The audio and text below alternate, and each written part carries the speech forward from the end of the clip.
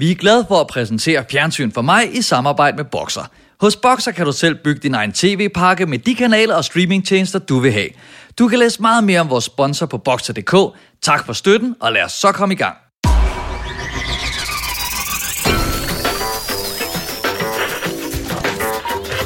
Nøj, det er Fjernsyn for mig. Du er tunet ind på Fjernsyn for mig, podcasten, der handler om at anmelde Flow TV. Sommervarmen ruller hen over landet, og der er risiko for, at det også bliver en anelse lummert i studiet i dag. Vi har nemlig set 2 forskellige programmer, der begge er af erotisk karakter. Det drejer sig om Porno klædt af fra TV2, hvor 5 unge danskere rejser sydpå for at se sexindustrien indenfra, og Olivia og sexmyterne fra Viaplay, der følger den tidligere Love Island-deltagers undersøgelser af danskernes sexvaner. Til at hjælpe os med dagens anmeldelser får vi besøg af pornoskuespillerinden og producent Denise Klarskov, samt serieeksperterne og radioværterne Kasper Lundberg og Frederik Dirks Gottlieb.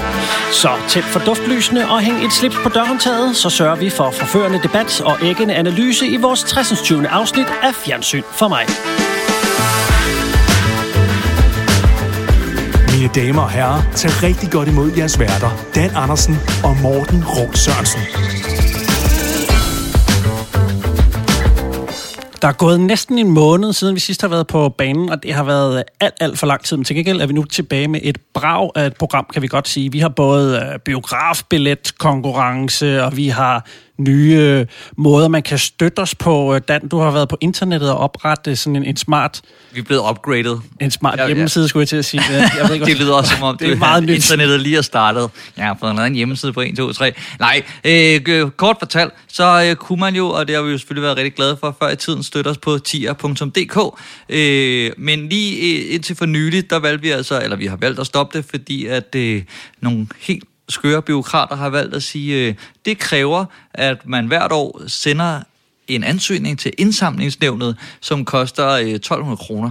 Så det vil sige, at de første 1.200 kroner af de penge, som kommer til støtte til os direkte fra jeres hjerter, vil gå til en eller anden panke, hvad hedder sådan noget? Skrankepave, der var den.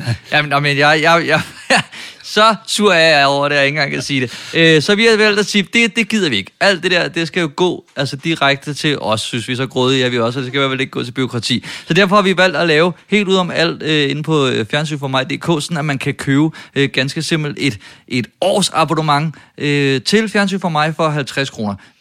Det var, tænkte vi, det der regner vi sådan lidt ud, at i forhold til, der er altid nogle dankortgebyrer og nogle ting, så var det sådan, det var der, hvor det nærmest betød så lidt, i forhold til, hvis man betaler 5 kroner, og der ryger 2 af kronerne til gebyr og sådan noget. Så 50 kroner, og det er der allerede en god chat, der har gjort det, og der er faktisk nogen, der har købt 4 års abonnementer på en gang. Man kan selvfølgelig også lytte til os ganske gratis, men det er i hvert fald, hvis man har lyst til at støtte os, så synes vi, det er en meget bedre måde at gøre det på, så går pengene i hvert fald direkte til os, og ikke til staten, den onde stat. Altså, jeg vil lige, du bliver faktisk lidt nervøs, hvis der er nogen, der ligesom har købt 4 år. Det forpligter jo på en eller anden måde.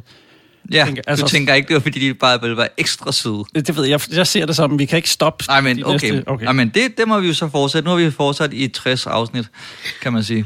Men nok servicemeddelelser. Vi kan komme med de sidste her i slutningen af programmet, fordi vi skal også lige sige hej til vores gæster. Vi har besøg af Kasper og Frederik, som har været her. Det er 3. gang, I er her. Så udover det afsnit 60 i dag, så er det jeres 3. gangs jubilæum, så det er jo helt vildt, hvad der er. Velkommen til. Det er sødt, de bliver ved med at give os nye chancer. 3. gang er de bliver ved med at håbe på, at det bliver godt. Ja, præcis. 3. gang er lykkens gang. Velkommen til Denise. Vi krydser fingre. Det var vi også taget Denise med. Ja, altså, det er sådan for at holde jer lidt i ørerne. Det var for at være helt sikker på, at 3. gang var lykkens gang.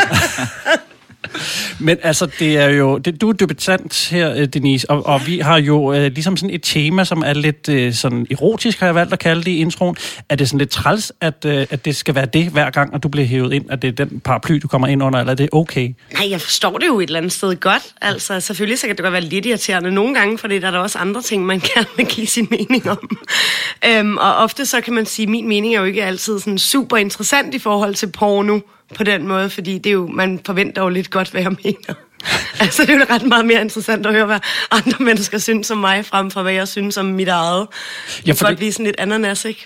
En ting, jeg nemlig opdagede, da jeg så det her, det var i et af programmerne, godt nok ikke det, vi skal snakke om, men Olivia og sexmyterne i første sæson, der er du rent faktisk med i det. Det er jeg nemlig, ja. Altså, jeg vil sige, man kan godt se vil jeg lige hurtigt sige, at det er blevet anden sæson nu. Jeg synes, der er kommet en del mere spændt på formatet. Det giver bedre mening nu. Da jeg var med, der var det lidt sådan en rodebunke, synes jeg, for at være helt ærlig. Altså, der var ikke rigtig sådan styr på, hvad de egentlig ville med det. Men det kan jeg sådan se, at det har de fået nu. Så er der lidt ærgerlig over, at jeg var en af de første, der var med. Ja, jeg så lige det afsnit, du var med i første sæson. Der kan man så se ind på det, der hedder Via Free, kun ligger det der, så man skal se en masse reklamer, det er jeg slet ikke vant til. Men der kunne jeg slå 2 fluer med et smæk og se lidt af programmet, og så researche lidt på dig. Men jeg synes faktisk, der var nogle programting, der ikke holdt så godt, men selve den del, hvor du var med, altså selve reportagen, det synes jeg nu egentlig fungerede udmærket. Det var den kedeligste research, du kunne lave på Denise Klarskov. Vi taler erfaring, kan jeg høre. Det kan vi lige gemme til lidt senere, nogle baghistorier. Hvorfor er det, jeg bliver fugtig her? Det ved jeg heller ikke. Ja. Men altså, udover sex, så er du ved at starte en cocktailbar, hørte jeg lige, da du kom ind ad døren. Det er rigtigt. Club de Maro er en ny cocktailbar og natklub, der kommer i Næstved. Ja. Ja. Det er måske ikke lige det allerheldigste tidspunkt at starte en bar på. Det er rimelig skidt. Det er sådan det, man kalder rigtig, rigtig dårlig timing. Det tror jeg. 1, 2, 3 dårlig timing. Men hvad, altså bordet fanget, eller hvad? Du havde lokalerne? Ja, altså man har jo skrevet under på et par år, ikke? Så det var sådan rimelig fucked. Nej, jeg har jo stadig lyst til det. Det er jo bare et dårligt tidspunkt, kan man sige. Jeg har været så heldig, at jeg hverken havde noget omsætning eller nogen ansatte, så jeg får ingen hjælp. Skide stat, og det vi snakkede om. Jeg får absolut ingen hjælp, så det er bare betalt det hele selv. Jeg må jo lave noget mere på nu. Ja, men du har så sagt, at til gengæld så er den anden del af din butik er så gået rigtig godt under fuldstændig corona. Vanvittigt. Altså, jeg har jo næsten ikke sovet i de 2 måneder, hvor at corona var allerhøjest. Der sov jeg måske 3-4 timer hver nat, fordi jeg var på arbejde konstant. Jeg tror, min forretning sådan nærmest har dobblet sig selv undervejs. Ja, så det gamle udtryk, det man ikke tjener på gyngerne, det kan man hive ind på ballongerne, eller hvordan? Det er så rigtig karusellerne. Gynger og karuseller. Altså, vi har jo pynset på i lang tid, det blev så også stoppet at lave en natklub, og som også skulle ramme alle dem, der har podcast. Så vi har kun hørt podcast derinde, mens man bare rækket sig i hjørnet, der bare... Silent dansegulv, hvor man bare hører podcast i stedet for musik. Jeg ville have sagt et live-optagelse af vores podcast. Ja. Det skal vi da gøre, så må I lige vende tilbage jo, ikke? Jeg var allerede solgt ved det der cocktail, så skulle jeg bare finde en god grund til at tage til Næstved, fordi det er lidt langt egentlig at tage for at drikke en cocktail. Er det? Ja, fordi man kan ikke drikke mange, hvis man skal køre hjem igen. Nej, men vi ligger lige ved siden af stationen. Okay.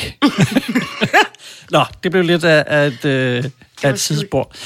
I røven af, det kunne også godt lyde lidt frækt, men det er det som udgangspunkt ikke. Det er en podcast, som... Det er meget lidt frækt.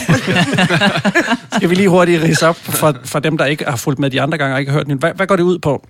Det går ud på, at mig og Kasper, vi udvælger nogle tv-programmer, som regel ude fra DR, som vi synes er spændende, og som vi gerne vil udfolde yderligere, både deltagerne, som er med, og også de folk, som er med til at lave programmerne. Og så laver vi en følgepodcast, som udkommer i røven af tv-programmet, og hvor man så kan lære for eksempel deltagerne fra Gift ved første blik, eller nu har vi lige lavet om det, der hedder Min sindssyge tvilling, som lige har fået premiere, hvor vi taler med Anne og Andrea, som er fra Etiopien og er på jagt efter deres mor. Og det biologiske mor. Ja, man kan sige, det er jo så dels for, at man kan høre mere fra dem, der er med til at lave det. Men i det her tilfælde, for eksempel, der er optagelserne også stoppet for et halvt år siden, nu hvor programmerne så kører i fjernsynet. Så der er jo sket sindssygt meget. De tager til Etiopien for at lede efter deres biologiske ophav, men når ikke til nogen umiddelbar konklusion i slutningen af programmet. Så der er jo sket vildt meget på det halve år, indtil nu, hvor det bliver sendt. Så der kan vi jo så også lave et ekstra program, hvor man så kan høre, hvad der er sket siden. Ikke? Jeg synes, der manglede noget, hvor de her deltagere, som er så søde og modige og giver så meget af sig selv, og så bliver de klippet ned til en stereotyp ofte, og der kommer en hård titel på et program.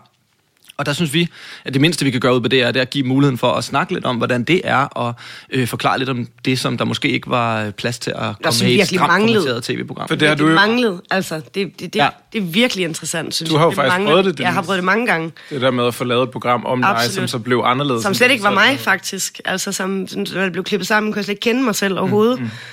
Så det synes jeg er vildt fedt, at I gør det, for det mangler virkelig meget. Og der er jo tit uenighed jo, mellem dem, der er med, og dem, der har lavet det om, hvad pagten ligesom går ud på, men der er jo i hvert fald flere, der har haft sådan en oplevelse af, at det så anderledes ud, end de havde forventet.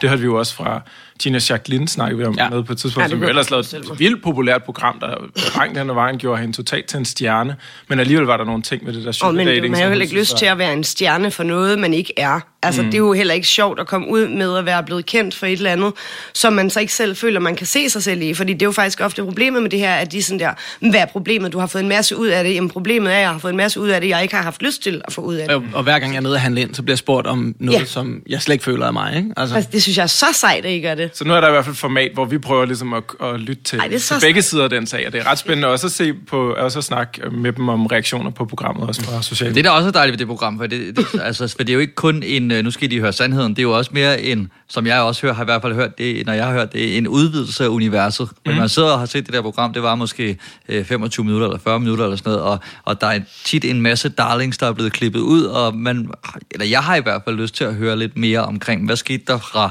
du ved, de tog afsted fra Ballerup til de landede i Dubai, eller altså, der er det rart, at I kan tage os med på den rejse. Til dem, der gerne vil have transportscenerne med, kan man få dem hos os. Men jeg bliver næsten nødt til lige at spørge, det er sikkert min uvidenhed, men hvad var der skete i den sag med det program, du var med i, som du var ked af? Jeg sagde ja til at hjælpe en dansk dokumentarfilmsinstruktør i at komme ind og lave noget om den amerikanske pornobranche. Så jeg skulle alligevel på ferie sammen med nogle venner på skitur til Colorado, og i den forbindelse så sagde jeg så, fint, så tager jeg nogle uger til LA, og så kan vi sådan prøve at se, om vi kan komme ind nogle steder derovre. Og det hele blev sådan vendt om til, at jeg var på en eller anden comeback-tur til den amerikanske pornobranche, og at jeg ikke kunne få nogen jobs, og at jeg fandt mig i at få sådan nogle usle jobs, hvor jeg blev dårligt betalt. Og du var et pissefedt program. Men det var virkelig elendigt, og jeg var rigtig ked af det, og jeg kæmpede med advokater og alt muligt andet mod Made in Copenhagen, som fuldstændig var oblivious, altså totalt ligeglade med, hvad jeg følte om det her, og de valgte simpelthen at lave, at det var en dokumentar om mig, om mit liv, og de filmede i mere end 2 år, flere gange om ugen, og endte med at lave en kortfilm på 40 minutter eller sådan noget, som bare er skamklippet optagelser fra 2 års film af mit liv, og ikke at fortælle noget om mig, eller min ground, eller hvor jeg kommer fra, eller min baggrund, eller min virksomhed som sådan, eller i virkeligheden så er det bare sådan en udlevering af, hvor elendigt det var, og hvor lidt succes jeg i virkeligheden havde med mit comeback, og jeg følte mig bare udleveret. Virkelig udleveret. Og så kom jeg hjem, og så fandt jeg ud af, at de har fået EU børne- og ungestøtte, mediestøtte, TV2-støtte, de har fået flere millioner kroner til at lave den her film om mig. Og længe før jeg overhovedet sad til det første møde, så havde den en titel, der hed Denises sidste job. Det var som en arbejdstitlen. Nu har jeg jo fået udleveret alt, nu har jeg fået sagsagterne udleveret, så nu kan jeg jo læse om, hvordan det er foregået. Men simpelthen Danske Filminstitut, Made in Copenhagen, TV2, hele filmbranchen stort set, følte jeg, havde en aftale om, at sådan skulle det bare være. Og jeg havde ikke noget at sige. Men altså det, for mig virker det mærkeligt i forhold til, man har jo været sammen med altså en instruktør. Jamen, jeg følte, at vi havde et venskab. Ja. Hun tog virkelig røven på mig. Okay, og de har ikke engang nogen kontrakt på det her. Ja. Og alligevel, så den eneste Facebook-besked, der er, hvor jeg skriver, det er fint. Jeg kan jo ikke gøre noget ved det alligevel. Den er blevet brugt ligesom som status på, at jeg har godkendt og underskrevet det her program, som jeg ikke har. Og det var virkelig ubehageligt, altså, fordi jeg gav mig sådan allerinderste, ikke? Det var virkelig ubehageligt. Fordi det er jo, at vi har jo, i det her program har vi også nogle gange været inde på, når om vi kan lide noget, eller synes noget er sjovt, og vi hele tiden har den der, ved de, hvordan det her bliver fremstillet? Ved de, hvordan det bliver klippet, det her? Er de klar over, hvad de er gået ind til? Ikke? Og det er jo så den helt grælde sag, hvor der er nogen, der decideret har altså løjet der lige op i ansigtet. Fuldstændig, og vi havde en aftale om, at jeg havde gennemsætningsret på alting, og jeg skulle sådan føle mig tilpas i det. Men da de så havde klippet det, så fik jeg sådan set bare at vide, at jeg havde intet skulle have sagt, og jeg kunne enten gå med deres sådan, markedsføringsteam ud ligesom og rode bod på det selv, sådan at fortælle. Jeg måtte bare ikke sige noget om, at de havde løjet over for mig. Jeg måtte ikke gøre det ene, jeg måtte ikke gøre det andet.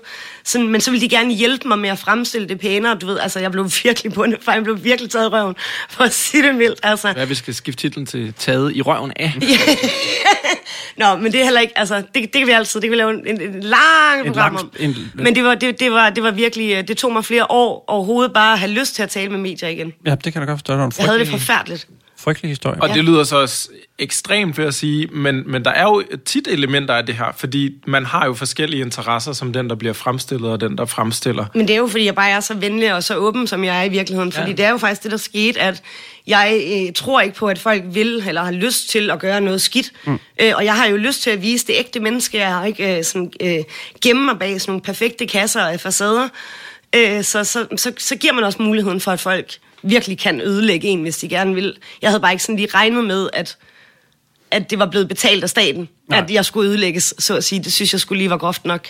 Ja. Det overraskede mig en lille smule. Men lad os se, hvad vi kan klippe det der sammen til.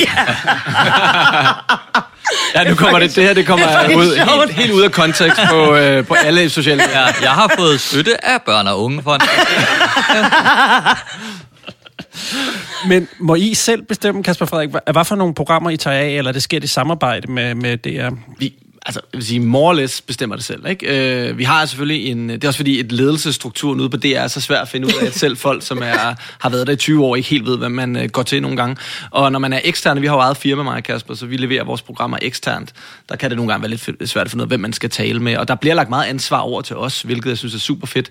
Men vi har en rigtig sød podcast-redaktør, koordinator, som vi diskuterer. Det er så svært, at man ikke engang ved, hvad for en stilling. Jamen det er fordi, hun hedder ikke redaktør af stilling, men det er more or less det, hun er. Altså, så Ja, fuldstændig. Og så er vi bare blevet enige om, altså de har købt 20 episoder hen over året, og så i samarbejde med hende, så finder vi ud af, hvad for nogen, der passer bedst til målgruppen, og hvor mange afsnit vi skal lave med. Og det har jo været lidt, altså der er jo mange programmer, der er blevet enten udskudt, eller som ikke er blevet filmet. Nu har de jo, det har jeg ikke engang sagt til dig, Kasper, det ved jeg kender folk op på Superman. Breaking! TV. Det er meget spændende. Der kommer ikke gift set ud til, ikke? Ved første blik. I denne her sæson, jeg tror, de springer den over. Ja. Så.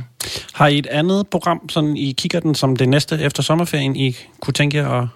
Vi kommer til at lave noget om der hedder Alle hader feminister, som er komikeren Ane Høgsberg, der laver sådan et eksperiment, hvor hun skal prøve at leve uden ting, der er produceret af firmaer, hvor der er mænd Killer Mike lavede et program, der hed Trigger Warning, hvor han gjorde det i USA, hvor han kun skulle leve sort. Altså det vil sige, at han måtte kun benytte sig af ting, som i sidste ende, hvor pengene i sidste ende går til en sort producent.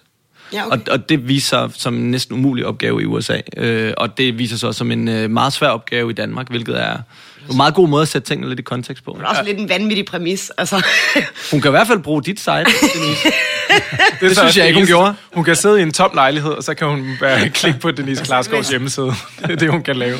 Fordi der er en scene, hvor hun går rundt og sætter post-it på alle sine ting, og skal skille sig af med alle de ting, der er produceret, hvor der er mænd i chefstolen. Og det er stort set det hele. For eksempel må hun ikke høre fjernsyn for mig mere. Jamen, vi er måske det tætteste, man kommer på piger med en penis. En anden ting, vi lige skal huske at nævne. Vi har jo vores kære Boxer som sponsor, og nu er det simpelthen lykkedes dem at få en lille servicemeddelelse, at man kan få Boxer Play ind på sit, hvis man har et Apple TV 4, kan man få det som app, så man kan se alle sine programmer der. Og det er, nu kommer der lidt skamløs reklame, men jeg er bare selv blevet ret glad for det, fordi jeg havde virkelig tænkt, nej, nu kommer der et eller andet, altså lort med nogen, der lige har lavet First Generation app og sådan noget, men det fungerer rigtig dejligt. Ja. Så hvis man savner noget Flow TV, så kan man i hvert fald fange det der. Det er ikke HBO Nordic om igen. Nej, det der. Vil du se det afsnit, du har set igen? Nej.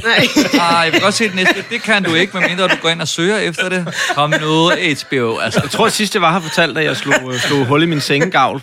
Jeg var så frustreret over HBO Nordic, eller også er det bare, fordi jeg har fortalt historien så mange gange. Men jeg skulle anmelde en serie dagen efter i vores Hedengang-program Stream Team på Radio 24/7, og jeg kunne ikke få det til at virke, og du ved, den kom bare tættere og tættere mod at blive midnat. Og til sidst så blev jeg så rasende, at jeg troede, min seng hårdere end den var, til at slå i den, og så røg min hånd bare igennem den der åndssvage sengegavl.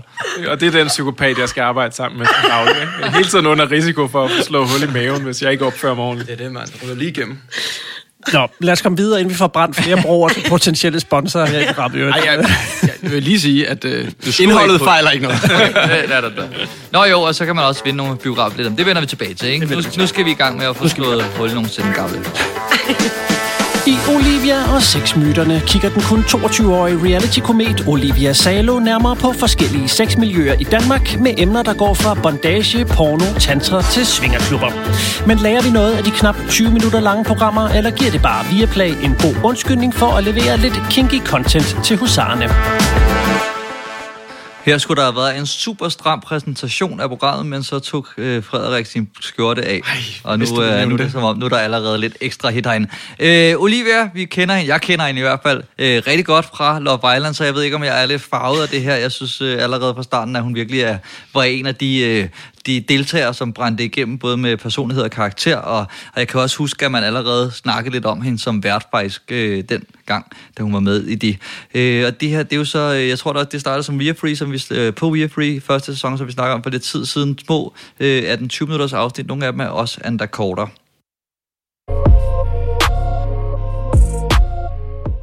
Jeg er tilbage her på Svingergården, men med et lidt andet formål, end da jeg var her sidst. Jeg skal nemlig holde min helt egen svingerklubsfest. Efter sidste sæson fandt jeg ud af, at der stadig var enormt mange myter og hæmninger, som os danskere ikke kan give slip med vores egen seksualitet. Så derfor vil jeg dykke ned i mine egne grænser og se, hvad jeg kan bruge det til, når jeg skal holde min helt egen svingerklubsfest herinde. Og det er jo, hvad skal man sige, hele rammen for sæsonen. Det er, at hun skal holde en swingerklubfest, og så skal hun i nogle forskellige ting igennem inden for, kan vi sige, sexindustrien. Det ved jeg ikke, om det er lidt for hårdt ord, men i hvert fald lægger vi ud med, at hun skal instruere en pornofilm.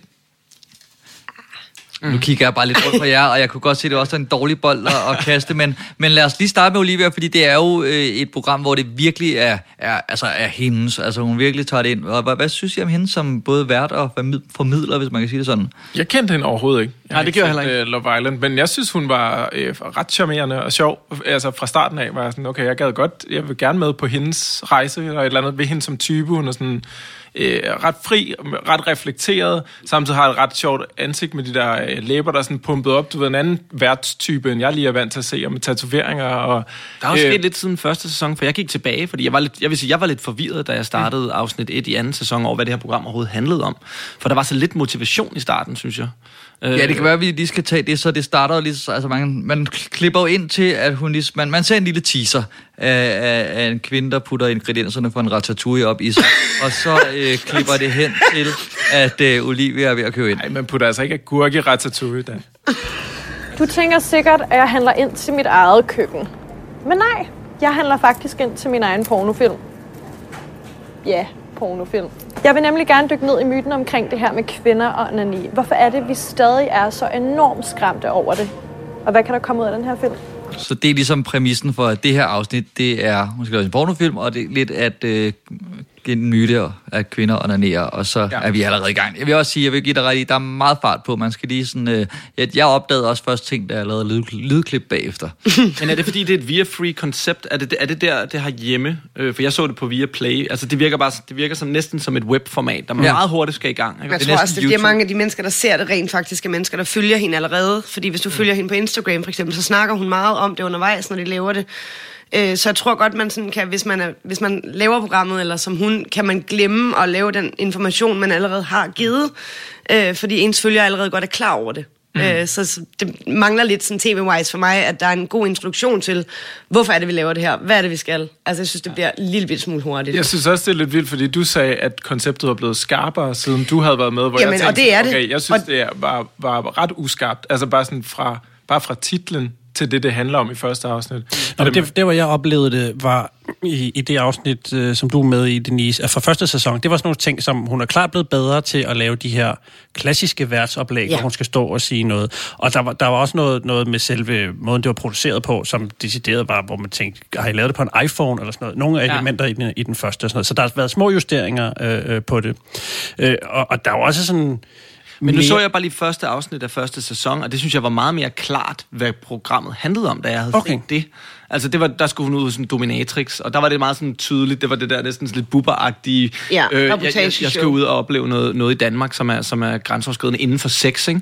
Og her, der synes jeg, det var underligt vagt forklaret, og det der meget, meget oplæste oplæg, hun laver i starten, hvor jeg synes, hun er meget mere charmerende, når hun er mere fri. Men prøv lige at forklare mig, fordi jeg er heller ikke altid så kvik, men altså, det hedder Olivia sexmyterne. Jamen, er det en sexmyte, at kvinder onanerer? Men den er meget mæsende. Altså, hun skal lave en pornofilm og en fest i en swingerklub. Men at lave en pornofilm handler jo ikke om hvorvidt kvinder onanerer. Det er jo ikke nogen punktering af myte, fordi alle kvinder onanerer i pornofilm, for fanden. Altså, så for mig, der var det bare sådan lidt, hvad fanden er meningen? Er det, du vil lave en pornofilm, som kan give kvinder lyst til at onanere? Ja, fordi det gør den der pornofilm ikke. Nej, jeg tænker også, det var bare madvarer for alle penge. Her, at der er ikke noget, jeg mindre har lyst til, end at stikke gulerødder op i røven og spise dem bagefter. Men der er da også en god grund til, at hun har fundet de her grøntsager. Jeg kan ikke finde noget, jeg har mindre lyst til, end at lave ratatouille i røven. Nej, og så sådan en rå squash, som hun begynder at sidde og spise af hen mod slutningen. Nå, lad os gemme lidt af anmeldelsen af selve pornofilmen. Det er jo meget stort metalag, der er du ved at... Jamen, det gemmer vi lige, tænker jeg. Jeg tænker, at vi lige skal gøre Olivia færdig, som man siger, for jeg synes også, jeg er også helt enig i, at altså, jeg kan rigtig godt lide. Jeg kan også meget godt lide Olivia. Det er faktisk hende, der nærmest overhovedet gør, at jeg kan holde ud og se det her program. Men hun er jo også programmet. Jamen, lige præcis. Jeg synes, hun er enormt god til også at bruge sig selv, så jeg tror på, Altså, jeg tror på, at det er hende selv, der har fundet på det. Da jeg blev seksuelt aktiv for første gang, så var der ikke lige 14-årige Olivia, der kunne gå ned og købe en dildo, fordi det var måske lidt grænseoverskridende. Så hvad gjorde man? Man gik i grøntsagsskuffen. Altså, det tror jeg sgu på. Jeg ved godt, at jeg kan godt se, at altså, er der måske et gran salt oven på den tomat der, men jeg tror på det. Der var en, der nævnte bubber før, og jeg har også skrevet, at hun er en ung kvindelig sexbubber, synes jeg, fordi hun har den der, hun går og møder folk i lidt for tærske, men i øjenhøjde, ikke? Og spørger sådan både nogle interessante spørgsmål, men det er også bare sådan... Man føler ikke, at hun sådan står, hvad er så det for noget? Altså, det er meget, hvad er det, du laver her? Og så går hun ind i det med det afsnit med dig, hvor der deltager hun jo også næsten aktivt i... det vil jeg sige, det synes jeg overhovedet ikke, hun gør. Okay, men jeg kunne forestille mig, jeg kunne forestille mig de første 10 andre værter, som slet ikke ville stå... Jeg vil sige, Emil Thorup var mere med i Emils Damer. Var han mere med på cam, end Olivia var. Okay. Så jeg synes faktisk ikke helt præmissen er, at hun deltager overhovedet. Hun ligger over i hjørnet og vil faktisk helst ikke deltage overhovedet. Men lige til dem, der ikke har set programmet, hvad er det, der sker i det program? Vi laver webcam-sex, jeg er online på DK Webcam, og Olivia skal være med, eller det er i hvert fald tanken og præmissen, det er i hvert fald aftalen, at hun ligesom skal sådan forsøge at være med, eller se, hvad der foregår, men allerhelst, så vil hun bare helst sidde lidt over i hjørnet med den der pisk, og sådan der vente lidt afventende, og det forstår jeg jo også godt, men jeg synes faktisk ikke rigtigt, at hun lægger sig selv sådan... Men der er meget i. Der er et par af de andre afsnit. For eksempel nu så jeg det der Dominatrix-afsnit der. Der ligger hun der i hvert fald med røven i vejret og får smæk. Og det er jeg enig med dig i. Der synes jeg, hun sådan det kunne du nok godt også have lukket bubber til i virkeligheden. Men der er mange andre, tror jeg, man ikke kunne lukke til. Det er i røven, ikke? Det har du helt ret i. Det er jeg enig i. Jeg synes, hun går langt uden sådan at sælge for meget ud af sig selv som vært, og jeg synes stadig, hun har en autoritet, når programmet er slut. Jeg er helt enig. Jeg synes også, hun har total star power. Altså. Okay, så lad os sætte et kæmpe plus ved hende, fordi så lad os snakke om, jeg synes, der er flere problemer med det her program i hvert fald. Jeg synes bare, altså det der, vi var lige inde i det der med hele præmissen omkring kvinder onanerer, og nu skal hun instruere sin egen pornofilm og lære det, og det kan godt være, jeg overtænker formatet lidt, men kunne det ikke have været, altså meget interessant, hvis hun havde snakket med nogle instruktører, for eksempel, der havde lavet pornofilm, og få nogle tips, i stedet for bare, at ligge på sengen og google? Jeg skal jo sidde og researche lidt på porno. Og det skal jeg jo, fordi at jeg i dag skal lave min helt egen pornofilm, som skal underholde folk til den her aften i Svingerklubben, som jeg skal lave. Jeg er simpelthen nødt til at finde ud af, hvad jeg gerne vil vise til folk. Så jeg tænker, det er noget onani, som jo også er en myte, fordi kvinder onanerer ikke. Det gør vi, kan jeg så sige. Måske sådan lidt ung pige fantasi kan vi også komme igennem. Noget med nogle... jeg skal lige opdage min egen seksualitet. Altså, jeg synes, at hun forklejner en instruktørs rolle og altså, hvad skal man sige, besøg med. Det svarer lidt til, at du ved, at jeg lige skruer op for lyden, og så kalder jeg mig selv lydmand. Nu har jeg jo prøvet det. Så er det. Hvis man nu har lavet tv før, så kan man meget tydeligt høre, at den her situation er lavet efter, vi har lavet det, vi skulle lave. Altså, den er sådan lidt for... Det synes jeg i hvert fald. At jeg kan godt mærke, at det, de lige har manglet, det er en eller anden form for intro til, hvad er det, vi skal i gang med, og så tager vi den efter, vi har lavet den. Jeg kan måske, noget ung pige, altså det irriterer mig en lille bitte smule. Og hvem ligger researcher på dagen for optagelse? Fordi vi i dag skal lave, så derfor ligger jeg i min seng nu her og researcher. Vi har allerede booket modellen. Altså, der er ikke nogen pornomodel i verden, der har sagt ja til et job. Nej, selvfølgelig. Alt det der er jo snyd og opstille. Jeg kan faktisk godt forestille mig, at de har lavet den scene som starten på dagen, for det virker som om, at det her program, som var cirka 20 minutter, det er virkelig skudt på en dag. Det var vores program også. Vi skød også på 3 timer, tror jeg, og så var vi færdige. Ja. Jeg synes, det bliver et problem for programmet, at man ikke forstår 100% hvad er det, hun skal i et program. Altså, der er noget med, som vi var inde på tidligere, der er både noget med, at hun vil lave en pornofilm, der er noget med, at kvinder ikke onanerer, der er noget med en eller anden fest, svingerfest. Ja, det bliver rodet. Det er totalt rodet. Ja. Og jeg tror, at man kunne have meget mere lyst til at se programmet, hvis der havde været en ekspert, eller hun var ude og på en eller anden måde tale med en eller anden, der enten ved noget om statistikker, altså er det virkelig rigtigt det her med kvinder, der ikke onanerer, eller en, som vidste noget om at lave en pornofilm, som ligesom kunne sige, det du skal have for øje, når du laver en pornofilm, det er, at du må aldrig gøre sådan, men du skal altid gøre sådan. Så havde jeg haft mere lyst til at se resten af resultatet, tror jeg, fordi ellers derfra er det jo bare sjov med grøntsager. Jo, men det bliver også meget overfladisk netop, og der har jo ikke været mulighed for, altså så skulle de køre ud til en og sådan noget, det er i hvert fald en halv optagedag ekstra og snakke med en og noget mere research og sådan noget. Du kunne også bare ringet til nogen, altså de kunne have lavet et lille Skype-call, hun kender mig, hun har lige været, altså hun kender Elvira, hun kender mig, hun kender rigtig mange mennesker i erotikbranchen. Men det mener jeg bare... På en eller anden måde, synes jeg, har gjort lidt mere ud af det. Det er bare så lille, det her program, og så er det ligesom, nu kender jeg jo meget til fiktion, og så der plejer man jo at snakke om sådan en tv-serie, der har sådan et overarching plot, altså som kører, de skal finde morderen på hele sæsonen, men hver afsnit sker det med andet. Og det er jo ligesom det, de har prøvet at lave sådan en bue, der spænder over hele sæsonen. Vi har lidt hundebøvl i Dan er alene hjemme med... Den er meget lille, den hund. Det kan man ikke høre i radioen. Men den er også lidt sur nogle gange. Størrelse med en fod. Men Dan, han bliver sådan lidt Dr. Evil-agtig, når du sidder med den. Ja. Jeg lige præcis så tænkte det lige før, det er fucking sjovt. Vi har adopteret en hund siden sidst, og han skal lige vende sig til alle jer. Og så er der jo nogen, der siger, podcast, det er jo ikke et visuelt format, vi kan jo ikke se Dans hund. Jo, hvis man har internettet, fordi der er måske 6 millioner billeder af den hund på internettet i øjeblikket. Og den sidder og laver en podcast om porno, mens du meget nænsomt ærer din lille hund. Nede i skødet. Han hygger, men det er jo altså... Det lykkedes jo også, det ved man måske, hvis man følger med, men det lykkedes jo faktisk, Louis blev influencer før mig. Han har fået en sponsor. Oh my god. Det er stærkt. Og jeg kan ikke se... Der er et nyt reality-program, der er overhalet af min hund. Og jeg kan ikke rigtig se hunden for din computer, så det ser bare ud, som om du sidder og kæler. Jeg sidder og kokker lidt. Nå, tilbage til det her. Altså, jeg tror lige, vi tager en breaker.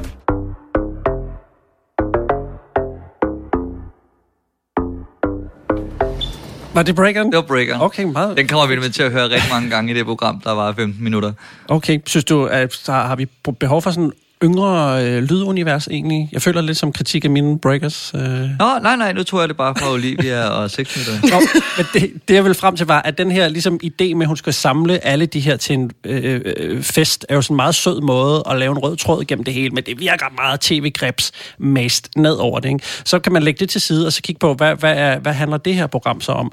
Og det handler jo om, at hun skal lave den her video, men jeg er fuldstændig enig i, altså grunden til, at hun skal lave den, flagrer sådan lidt i vinden. Er det på facts? Er det fordi, hun har lyst? Eller altså, det er fandme en tynd kop te, og det går der et helt afsnit med. 20 minutter, det føles lige pludselig uendelig langt. Men er det ikke også lige meget med den der påstand med, at det er en myte, at kvinder onanerer? Er det ikke, altså for det første er det en påstand, så vil vi jo godt have den underbygget, men den er også bare ligegyldig. Hun kunne også bare have sagt, jeg skal lave en pornofilm. Okay, fint. Ja, men det er jo det, jeg mener, hvad har det egentlig med hinanden at gøre? Fordi altså... Hvad har det med hinanden at gøre om kvinder? Altså, hvis vi skal punktere en myte om kvinder og onanerer, så skal vi da tale med kvinder. Altså, vi skal da ikke lægge os ned og lave en film, som Daddy ville se. Nej. Altså, det er bare der, hvor det går helt galt for mig. Der er intet... så vil jeg hellere bare have, hun siger, nu vil jeg gerne lave en pornofilm, fordi jeg vil gerne vise, at jeg også har seksuelle lyster, eller den måde. Kvinder laver ikke pornofilm, det er også en myte, det kan jeg være med til at prøve at punktere, eller kan ikke finde ud af at lave en pornofilm, eller... Et eller andet. Der er mange veje, man kunne være gået. Men jeg tror, de har siddet... Vi skal lave en sæson 2, nej, hvor er det fedt, og vi har fandme brugt alle myterne i program 1, og så sidder man der med lodder og trisser og får noget til lidt at blive en myte, og måske bare gerne vil vise noget, der er lidt... Men hvad handlede det program, jeg var med i om? Ja, det sad... Hvad var det for en myte? Det var noget med om kvinder onanerer. Var det ikke det? Jeg kan simpelthen ikke huske det. Der er kun et tema. Der er kun én myte. Det handlede nemlig om, hvorvidt om kvinder onanerer. Var det det? Det var lige præcis det var. Og her er vi med på en webcam. Selvfølgelig onanerer jeg, når jeg er på cam. Men det er jo noget helt... Altså... Okay, så i sæson 1 er myterne måske... det er der, hvor den ødelægger sig lidt for mig. For da jeg så det program, der sad jeg og tænkte, hvad er det så, jeg har lavet? Er det her så sådan en bonusudgave af det program, der skulle have været med mig, eller hvad? Altså, fordi det er fuldstændig den samme myte. Ja, jeg tror ikke, de er særlig gode til at komme rundt i krogen i alle de her ting. Men er vi sikre på, at det overhovedet er det, der er myten i afsnitten? Fordi det er jeg ikke sikker på. Jeg ved ikke, hvad myten er i det afsnit. Altså, den der fest blev udholdt i lørdag, så jeg skulle have været med. Jeg blev inviteret en uge før. Mm. Okay. Det virker ikke som om, de har super... Jeg var til en anden fest i La Land, ja. Fed info, Denise.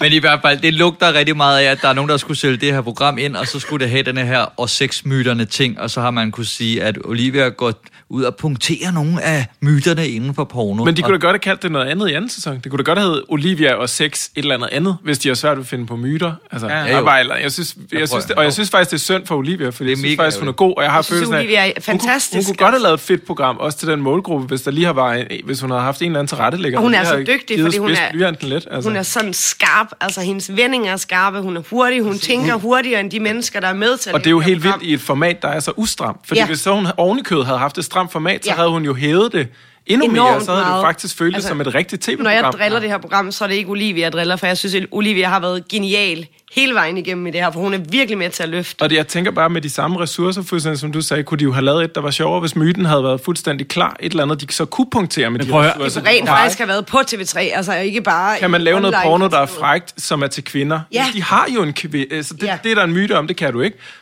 Okay, vi har en kvinde her, og så laver hun en pornofilm. Ja. Stort set alle YouTubere hjemme laver skarpere formater. Altså, og det er uden at få... De er jo også virkelig skarpe, sådan ikke? Altså, undskyld. Men... Nå ja, men der er folk, der ikke engang får løn for at lave det, de laver, som laver mere bedre vinklet lige præcis. Og der, hvor de prøver at komme de her greb ind, det er der, hvor jeg synes, programmet er aller værst. For eksempel, de har sådan et form for rum-univers, hvor hun kan kommentere på det, der sker, og det er simpelthen så gammeldags lavet, og kvaliteten af det rum, både lyset og lyden, er så rædderligt, så hver gang det kommer, så bliver jeg, slap nu af, altså har I lavet det her gratis? Ja, det her, altså lyden svinger jo mere end den klub, hun prøver at åbne, ikke? Fordi det var måske lidt grænseoverskridende, så hvad gjorde man? Man gik i grøntsagsskuffen. Jeg er da glad for, at den her pornofilm er lavbudget, så jeg må kæmpe med, hvad jeg nu har. Har vi en sofa? Jeg er en stærk kvinde! Jeg er ked af, hvis det lige overstyrede lidt, men det var sådan, jeg sad og skruede op og ned undervejs, da hun gik i synk, og det er sådan, der tænker jeg, det kunne være nemt lige at have masteret den. Ja, jeg så de første 5 minutter cirka 10 gange, tror jeg, før det gik op for mig, hvad de egentlig snakkede om. Fordi musikken simpelthen var højere end hendes speak. Det var super irriterende. Altså. Og jeg ville faktisk helst have undværet musikken fuldstændig, fordi det irriterede mig så meget. Altså, vi var nødt til at spole tilbage så mange gange, hvilket også... Men er det en stil? Altså, jeg tænkte også med... Nej, det er ikke. Kameraet, nej, det er det ikke. Men også med kameraet, det der med, jeg har sådan enten skal det være på stativ, eller også så skal du sådan gynge det sådan, altså, så det har den der lidt flow. Men der er det sådan lidt mere shaky cam på sådan en... Du ved, jeg vil være træt i armen. Kom nu videre, Olivia. Ready to trademark shaky cam. Men det har vi jo været ude og skælde ud før. Og sådan noget. Jeg kan godt lidt forstå det under reputation, at vi ved ikke helt, hvad der kommer til at ske, og vi har pisse travlt. Okay, fair nok. Men de der ting, som er helt styret, som for eksempel de der synksituationer, der har man fuld kontrol over tingene, og der kan man altså godt gøre noget ved det. Der, hvor de har brugt alle pengene, tror jeg, det er på introen, som er lavet sådan lidt musikvideo, og med noget moderne musik, lyder det til i mine ører, der må jeg lige rette mig. Og det er ligesom... Nej, jeg tror, det er The Beatles. der resten af programmet kan bare slet ikke være med den linje, de får lagt ud der. Det er helt enig med det. Lidt ærgerligt prioriteret. Men det virker meget underligt at gå for så low budget tv til så flot en intro. Det er det samme i første sæson. Der har de en anden intro, så det er endda en ny intro. Men der er lidt porno over det, faktisk i virkeligheden. Ja. Det er sådan, vi laver 30 sekunders virkelig lækkerhed, og så er du ligesom hooked, og så ligner det bare lort resten, og stikkontakt og dårligt lys. Og... Nå, men det er da sådan lidt pornoagtigt, undskyld, men... Ja, eller jeg tager sådan et rap-musikvideo. Jamen, det er jo også lidt pornoagtigt. Potato, ikke? Sex sælger, som man siger. Men det er også rigtig meget i forhold til, når de så skal samle op på hele programmet. Der kan man sådan virkelig mærke, hvor meget denne her vinkel er forceret. Der er sket meget for sanserne. Jeg ved ikke rigtigt, om jeg nogensinde skulle opleve, at der var en, der spiste en gulerod, de lige har haft i røven. Det ved jeg ikke om ren hygiejne, om sådan er lige noget for mig. Men hatten af for Kitty. Hold kæft, hvor hun sej. Det er nærmest 2 fingre i kussen. Og så kører bussen. Og så fik vi aflivet en myte. Ja, at man ikke kan spise en gulerod, der har været oppe i nu. Nej, det er ikke hende, der er instruktør. Sådan, hvorfor er der overhovedet noget i filmen, som hun ikke vil have med? Så det forstår jeg bare overhovedet ikke. Det er da derfor, man har en instruktør. Det er da netop for, at folk ved, hvad fanden de skal. Hun snakker jo ikke til ham på et tidspunkt. Jeg vil ikke sige navnet, fordi jeg siger det ikke forkert. Men der er en eller anden, der render rundt, der som hun ligesom har en eller anden interaktion med, som jeg også tænker, at det er et greb. Kameraduden. Ja. Det er måske fotografen. Eller... Det er det, ja. Men der er i hvert fald en, der burde binde det her sammen og sige, vi har en vinkling af programmet, du skal bare gøre det, du er god til, skal jeg nok holde styr på, vi får historien hjem. Det synes jeg ikke helt lykkes. Men vi er jo 5 mennesker her, der ikke ved, hvad vinklen er.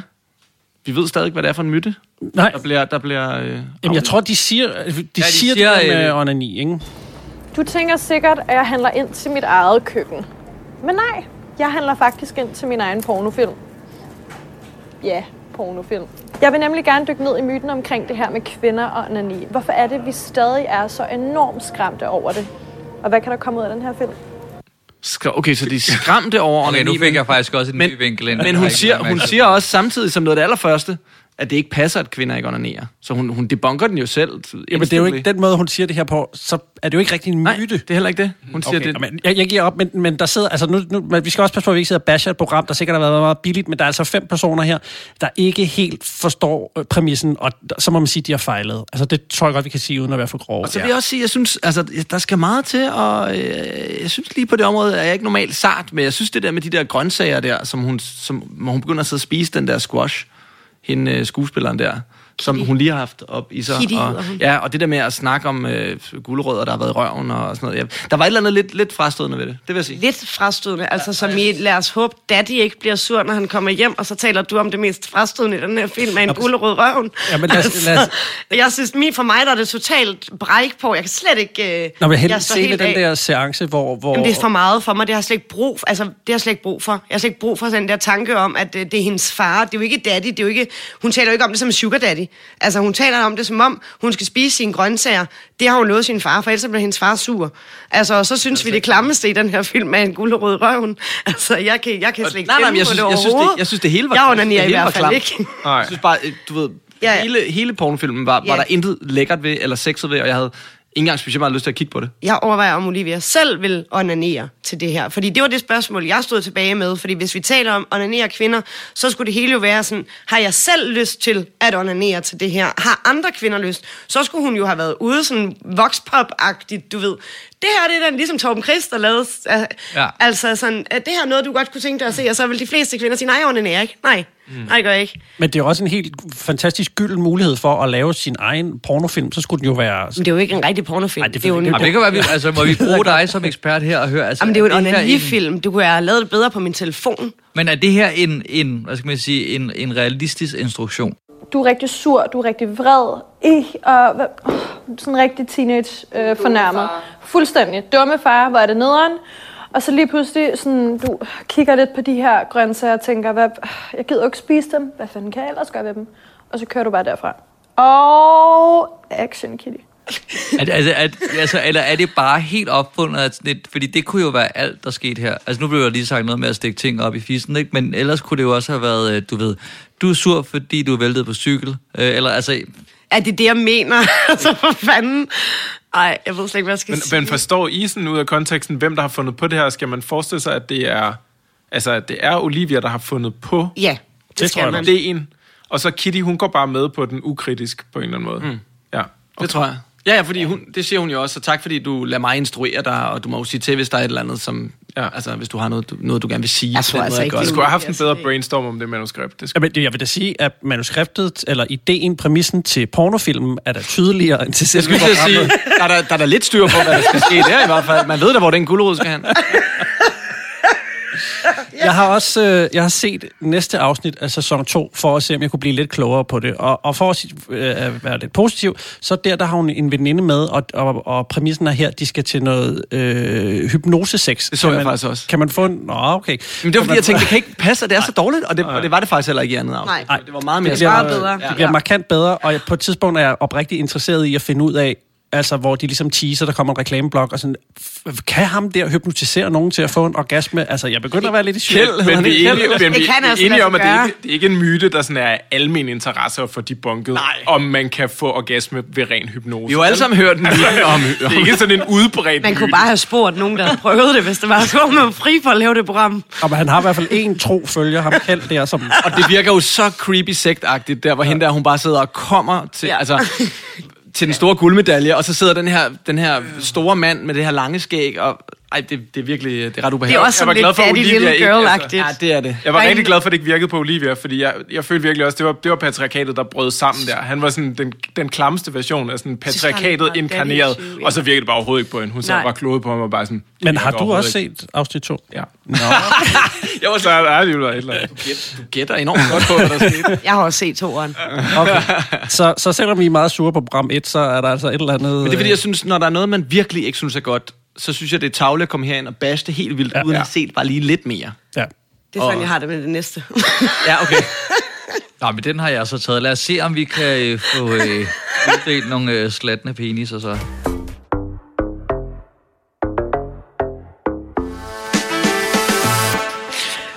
Den er altså jeg er ikke sådan super spændt på den, men jeg er alligevel lidt spændt på at høre, hvor I ligger. Altså, skal du starte, morgen, eller skal jeg gøre det? Vi kan jo godt lide ligesom at være foran og bag. Ja, jamen det vil jeg gerne. Mit gæt er, at det her program ikke har kostet særlig mange penge, i hvert fald ikke i forhold til det næste program, vi skal snakke om. Og derfor så er jeg måske også lidt mere large, end hvis jeg bare skulle bedømme programmet, altså helt, hvis jeg skulle sammenligne det med alt andet underholdning, der findes i hele verden. Og så igen, fordi jeg er så sødt et menneske, så tager jeg altså også program 2 med ind i mine overvejelser, som er klart bedre end det første program i den her serie, fordi program 1, der er ingenting, der hænger sammen. Program 2, der er noget mere styr på historien. På grund af Olivia og den måde, hun er på, så vil jeg sgu godt give det 3 bittesmå stjerner, fordi jeg synes, der er noget at komme efter, men jeg synes, der bare virkelig er nogen uden for det her program, som har forsøgt at ødelægge det, eller som simpelthen altså, har lavet det med bind for øjnene og den ene arm på ryggen. Så jeg er meget sød. Jeg vil gerne lige snige op på 3. Vil du fortsætte? Ja, altså, jeg er ikke så jeg meget... Jeg plejer, som man ved, er rigtig godt i det her. Det er Kasper, der snakker, hvis nogen er i tvivl. Jeg vil give det 2 stjerner. Det er Olivia, der får dem begge 2. Og så med håb om, at der kommer en ny sæson, hvor de lige spidser blyanten og holder et ordentligt møde om, hvordan fanden de får styr på det koncept der. Fordi jeg synes egentlig, hun er sådan en meget fed repræsentant at sende ud, og jeg ville rigtig gerne se hende snakke om nogle myter, der rent faktisk var myter. Jamen, jeg tror faktisk, jeg også er på de 2, men så synes jeg jo lige, hun fortjener en ekstra stjerne, så tror jeg faktisk også, jeg når på de 3, og det gør jeg af den årsag, at det fandme også svært at stille sit ansigt ud på det her, og være ligesom med det Olivia rent faktisk bliver bedt om på en eller anden måde at være, når ikke baglandet er i orden. Det gør det fandme svært, altså at virke seriøs, og alligevel synes jeg, hun formår at være sådan rimelig seriøs og respektfuld over for de mennesker, som hun møder i det. Så jeg synes, at 3 er i håb om, at det bliver bedre.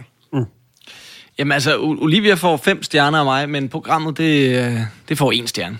Der er benhård der, og den ene stjerne, den er til Kjeld. Det går også til Olivia. Den går også til Olivia. Måske hvis jeg så flere programmer, fordi jeg vil sige, efter program 2, der kunne jeg måske snige mig op på 1,5 stjerne. Ikke? Altså, det kan være, hvis det går i den retning, så kan vi komme højt op, men de 2 første programmer, der er lidt at komme efter i program 2, men det er godt nok ikke meget. Jamen, jeg kan som alle her rigtig godt lide Olivia som vært. Jeg synes, hun er et åbenlyst talent, og det er også hendes fortjeneste, at jeg overhovedet er kommet igennem de 18 minutter, fordi når hun fortæller og bruger sig selv, og altså, så er jeg på, og resten af tiden, altså, så føler jeg bare, det er nogen, der filmer, og det keder jeg mig rigtig meget med det. Altså, hele reportagedelen synes jeg er kedelig. Og så synes jeg ikke, jeg synes ikke, der rigtig er et program. Altså, der bliver stillet en eller anden mærkelig præmis op, som alligevel ikke rigtig er helt skarp, selvom man, altså, fordi selvom, hele kvinder onanerer ikke myten er lidt slidt, så kunne man godt have brugt den. Altså, og man kunne måske bare have givet, ikke fordi der skal være faktabokser og alt muligt, men det kunne bare have klædt, det er bare ringe til den instruktør, bare lige sige, der er ikke særlig mange piger, der handler i sexbutik, eller et eller andet, så der bare var noget, der underbygget. Og så synes jeg, det der, altså, jeg ved godt, pornoinstruktør nok ikke er en beskyttet titel, men jeg føler lidt, at det er ligesom, hvis jeg hjælper min ven med en kærestesorg, så kalder jeg mig selv terapeut. Altså, der er sådan lidt, det må godt få lidt mere respekt. Tak. Ja. Mange tak. Så det er meget når du siger det på den måde, ikke, det der med, at du har en dygtig vært, du har en tematik, som vi alle sammen synes er spændende omkring sex, og så kan du ikke engang holde vores interesse i 18 minutter. Det synes jeg er ret sindssygt. Jamen, det er et problem. Det er fandme ærgerligt, faktisk. Ja. Altså, for det kunne virkelig... Havde nogen brugt energien på at lave det her program, så kunne det virkelig have været godt. Og det havde både været godt for myterne, det havde været godt for Olivia, det havde været godt for unge. Den måde, Olivia taler om sex på, den måde, hun er sådan... Det er okay at være lidt nasty, og det er okay at være lidt... Også selvom jeg ikke kan lide det. Altså, så er det okay, at det er det, hun gerne vil. Jeg synes, den måde, hun ligesom tager det op på, er super fed. Og hun virkelig reacher de unge. Men jeg tror også bare, at de unge har en kvalitetssans, for de kommer, som du selv siger, fra YouTube. Så de er altså bare vant til at se noget ting, der bare... de er vant til, at tingene holder, og det holder vand på en eller anden måde. Jeg føler, man bliver sådan lidt... Og det er virkelig ærgerligt, at de ikke har brugt energien. Det er helt enig i. Få hende over på hovedkanalen og kaste nogle flere penge dygtig, efter hende. altså. Det er også det. Jeg håber meget på, at hun efter på et tidspunkt får et budget og et rigtigt program. Men altså, hende alene trækker det op på 2 stjerner for mig. Porno klædt af er en dansk dokumentarserie løftet fra BBC-programmet Porn Laid Bare. 5 unge danskere med forskellige forhold til pornografi tager til Spanien for at forbe og afkræfte deres forskellige fordomme om livet i sexindustrien. Men formår TV2 at chokere seerne, eller er det efterhånden hverdagskost for danskerne? Og det her, det er så Rebecca, Louise, Sebastian, Fie og Ulrik, 5 unge mennesker, der skal helt tæt på sexindustrien. Og første program hedder det også Det Første Sexchok. Det er nemt at finde porno på nettet og se mennesker have sex på alle tænkelige måder. Nej, det er jo helt nede i halsen også. Spanien er det europæiske centrum for pornoindustrien. Her er næsten alt tilladt. Den her verden er sådan helt wack. Derfor rejser håbefulde unge mennesker hertil fra hele verden for at lave porno og tjene hurtige penge. Hvad fuck er det, I har gang i? Nu flytter 5 unge pornoforbrugere, som ikke kender hinanden, sammen i Barcelona. Så eddermame lækkert ud. De næste 10 dage skal de med på pornooptagelser og se, om pornoskuespillernes grænser rykker sig i jagten på rigdom og berømmelse. They began to threaten me. Spørgsmålet er, om mødet med den rå industri vil ændre deres pornoforbrug. Jeg kunne forestille mig, at der lige går noget tid, inden jeg kommer til at se porno igen. Okay, inden vi overhovedet starter, så bliver jeg lige nødt til at spørge ind til Denises ansigt under den her trailer, hvordan man bare tjener hurtigt penge i porno, og var det bare bam, bam, bam. Har du været i Spanien? Ja, men jeg har sgu aldrig lavet porno i Spanien, og jeg har aldrig nogensinde hørt om nogen, der rejser til Spanien for at tjene hurtigt. Altså, jeg kan forstå sådan noget Litauen, og jeg har aldrig i mit liv hørt om nogen i pornobranchen, der rejser ned for at tjene hurtige penge i Spanien. Det er jo ret fascinerende. Ja, det er, fordi det er jo pornoens centrum. Mekka, jeg ved simpelthen ikke, og det er sjovt, fordi da de der caster i sin tid, der har jo været rigtig mange caster på det her program, for det har jo været umuligt for dem at få deltagere, skal I vide. Jeg har fået over 1,5 år fra, tror jeg, 6 forskellige castingbureauer, om jeg ikke godt vil hjælpe dem med at finde nogle deltagere til det her program. Så det har været totalt umuligt for dem at finde deltagere. Men det eksisterer simpelthen ikke. Det er godt nok også et random bunch af deltagere. Lad os vende tilbage til Caster, lad os lige holde fast i, om hele denne her... Hørte de derinde, jeg hører jo bare det der og sluger det råt og siger, det var bare i Spanien, bliver lavet porno, og der tjener man bare... Jeg var lige ved selv at tage afsted og tjene nogle gode penge, jeg har været lidt fattig under den her coronatid. Men det er ikke rigtigt, eller hvad? Overhovedet ikke. Altså, hvis det endelig skulle være, så vil jeg da nok hellere rejse til Frankrig, fordi der producerer de der en del mere porno. Altså, det der er mere tilladt i Spanien, det er live-optrædener, for eksempel, som man ser på... Ja, at de laver alle mulige ting og sådan noget. Så nogle ting er mere til, at der findes mere sådan messer, der findes flere... der er en større blanding mellem porno og prostitution, så det er måske sådan lidt et sex-turist-attraktionssted, også sådan lidt Thailand-agtigt i den forstand. Men ikke... man skal jo huske, at pornobranchen er jo enorm, ligesom tv-branchen på en eller anden måde. Der findes amatører, og så findes der professionelle. Og i det her program har jo valgt at følge en helvedes masse amatører. Og det kan godt være, at en masse østeuropæiske piger rejser ned til Spanien hos nogle grufulde mennesker for at tjene nogle hurtige penge. Og jeg tror, det sådan er udgangspunktet det her. Det har man så bare valgt at definere som værende branchen. For jeg kender ikke andre, og har aldrig hørt om andre, der rejser til Spanien for at deltage i at tjene masser af penge. Hvor irriterende, fordi jeg var en af mine sådan, pluspunkter på det her. Det var ellers, jeg kunne meget godt lide, at man kom lidt ud i verden og kom lidt væk fra Danmark, så man ikke altid bare som pillede rundt her. Det kunne de jo så tydeligvis også selv, da de lavede programmet. Ja. Hvad hvis vi siger, det er pornoens mekka? Kan vi så ikke få en fed rejse til Spanien? De har jo snydt mig. Men jeg spurgte dem jo, da de så kontaktede mig med det her, sådan, hvad er det, I har fundet i Spanien, der sådan er, hvorfor er det skal være Spanien? Og de forklarede mig jo, det var fordi, det var et stort mekka for amatørporno. Og så synes jeg ikke, nej, og jeg bliver sådan helt, fordi jeg synes, det er ulækkert på en eller anden måde at give seeren en idé om, at store pornostjerner, hele verden rejser til det her sted, hvor man så bliver behandlet sådan, som man ser her, fordi som sagt har jeg aldrig været i Spanien og lave porno, og jeg kender heller ikke nogen. Der har alle dem, jeg kender fra Spanien, de rejser til Tyskland og til Frankrig og til USA, så hvorfor fanden skulle de rejse, hvis der er så genialt i Spanien? De har narret os. De har narret os stort. Men jeg kan høre, at du har nogle problemer med det her program. Og det har jeg altså. Det har jeg også. Jeg tror bare, det er 2 forskellige. Det hvor jeg virkelig bliver rasende, eller ærgerlig vil jeg sige, det er, da jeg ser oplægget Porn Laid Bare. Man kan ikke se programmet, men jeg har set sådan 6 minutter sammenklip, som er sådan en promotion-ting, de har kørende. Og de har jo planket alting blandt andet Spanien, og blandt andet stort set alle casene, de hjemme ved, at de samme som de her, det er så 6 britter, det forklarer måske, at de kunne kun finde 5 i det danske, det er nok en casting-ting. Det er de samme, de besøger, og lidt ser det ud til de samme historier, de får ud af det. Ja. Så det er bare sådan en skabelon, de har trukket ned over. Det er jo fordi, det ikke handler om at lære noget om porno. Det handler i virkeligheden om at udstille en historie, man rigtig gerne vil fortælle, fordi man på forhånd har en idé om, hvad det er, man gerne vil lære folk, ikke vise folk, eller give folk en mulighed for at blive klogere på, men man har simpelthen et format, man rigtig gerne vil have, folk forstår som den historie, man gerne vil fortælle dem. Og det synes jeg synes, de snyder lidt på vægten, fordi det er jo egentlig, altså, okay, det kan man jo leve med, hvis det er det, men så skal man kommunikere det lidt klarere, synes jeg, fordi man får jo også, noget af det første, en af de der deltagere siger, er jo sådan, nå, men jeg kunne bare godt tænke mig at møde en rigtig glad pornostjerne, hvor man siger, nå, jamen, det kunne jeg da også, altså, så det er sådan en nuanceret billede, vi skal ud og have, men det er det jo ikke, det er jo mere sådan noget scared straight, altså det er sådan, visionen er at få dem til at se mindre porno, basically, fordi at de skal se, hvor forfærdelige vilkår der er på det. Altså, det var ikke den, jeg havde indstillet. Jeg synes, at de kom sådan fra meget forskellige steder, og altså, det er jo en... Jeg tror, jeg har skrevet det ned. Det er jo en hjemmehjælper, iværksætter, selvstændig runner og dyrepasser, altså, og de har alle sammen sådan en ret skarp holdning, føler jeg, men også meget forskellige, og kommer sikkert også fra nogle forskellige klasser, hvis man må bruge det ord i Danmark. Og så tænker jeg, det bliver der nu nuanceret. Jeg synes da også, de mennesker, de møder, er forskellige. Altså. Men, igen, hvis man ser castet der til det britiske, der har det jo en porn-superfan, som ligesom tager rundt til conventions og gerne vil snakke med de her pornostjerner. Star Wars snart. Bare med porno. Bare med porno. Og der er en pige med, som gerne vil måske være pornostjerne. Også, altså, det er meget mere... Det kan jeg da sætte mig ind i. Men er det ikke bare et købt format, tænker man så?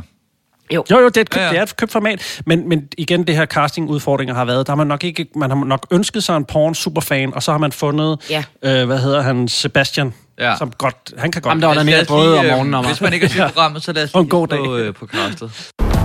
Der har aldrig været en tid i mit liv, hvor porno ikke har eksisteret, og hvor jeg ikke er blevet fodret med porno i reklamer og på tv. Der er jo porno over det hele. Jeg tænker ikke over mit pornoforbrug. Jeg ser det faktisk bare, når jeg har lyst. Jeg ser typisk porno om aftenen, når jeg skal i seng, og om morgenen, når jeg vågner. I gennemsnittet ser jeg porno en gang hver anden måned. Hvis der er et emne, som optager mig rigtig meget, men som jeg faktisk ved meget lidt om, så er det hele det her porno-univers. Okay, igen så vil jeg gerne stille direkte over til Denise Klarsgaard, som her under klippet råbte, hvordan man må ikke reklamere for porno. Men jeg forstår ikke den der præmis, at alle bare sådan, at vi bliver bare kastet med porno alle steder, alting er bare porno. Altså fordi du ser en nøgenpat i tv, er det jo ikke porno. Vel, det er nøgenhed, a.k.a. skråstreg naturligt. Det er jo ikke noget med porno at gøre.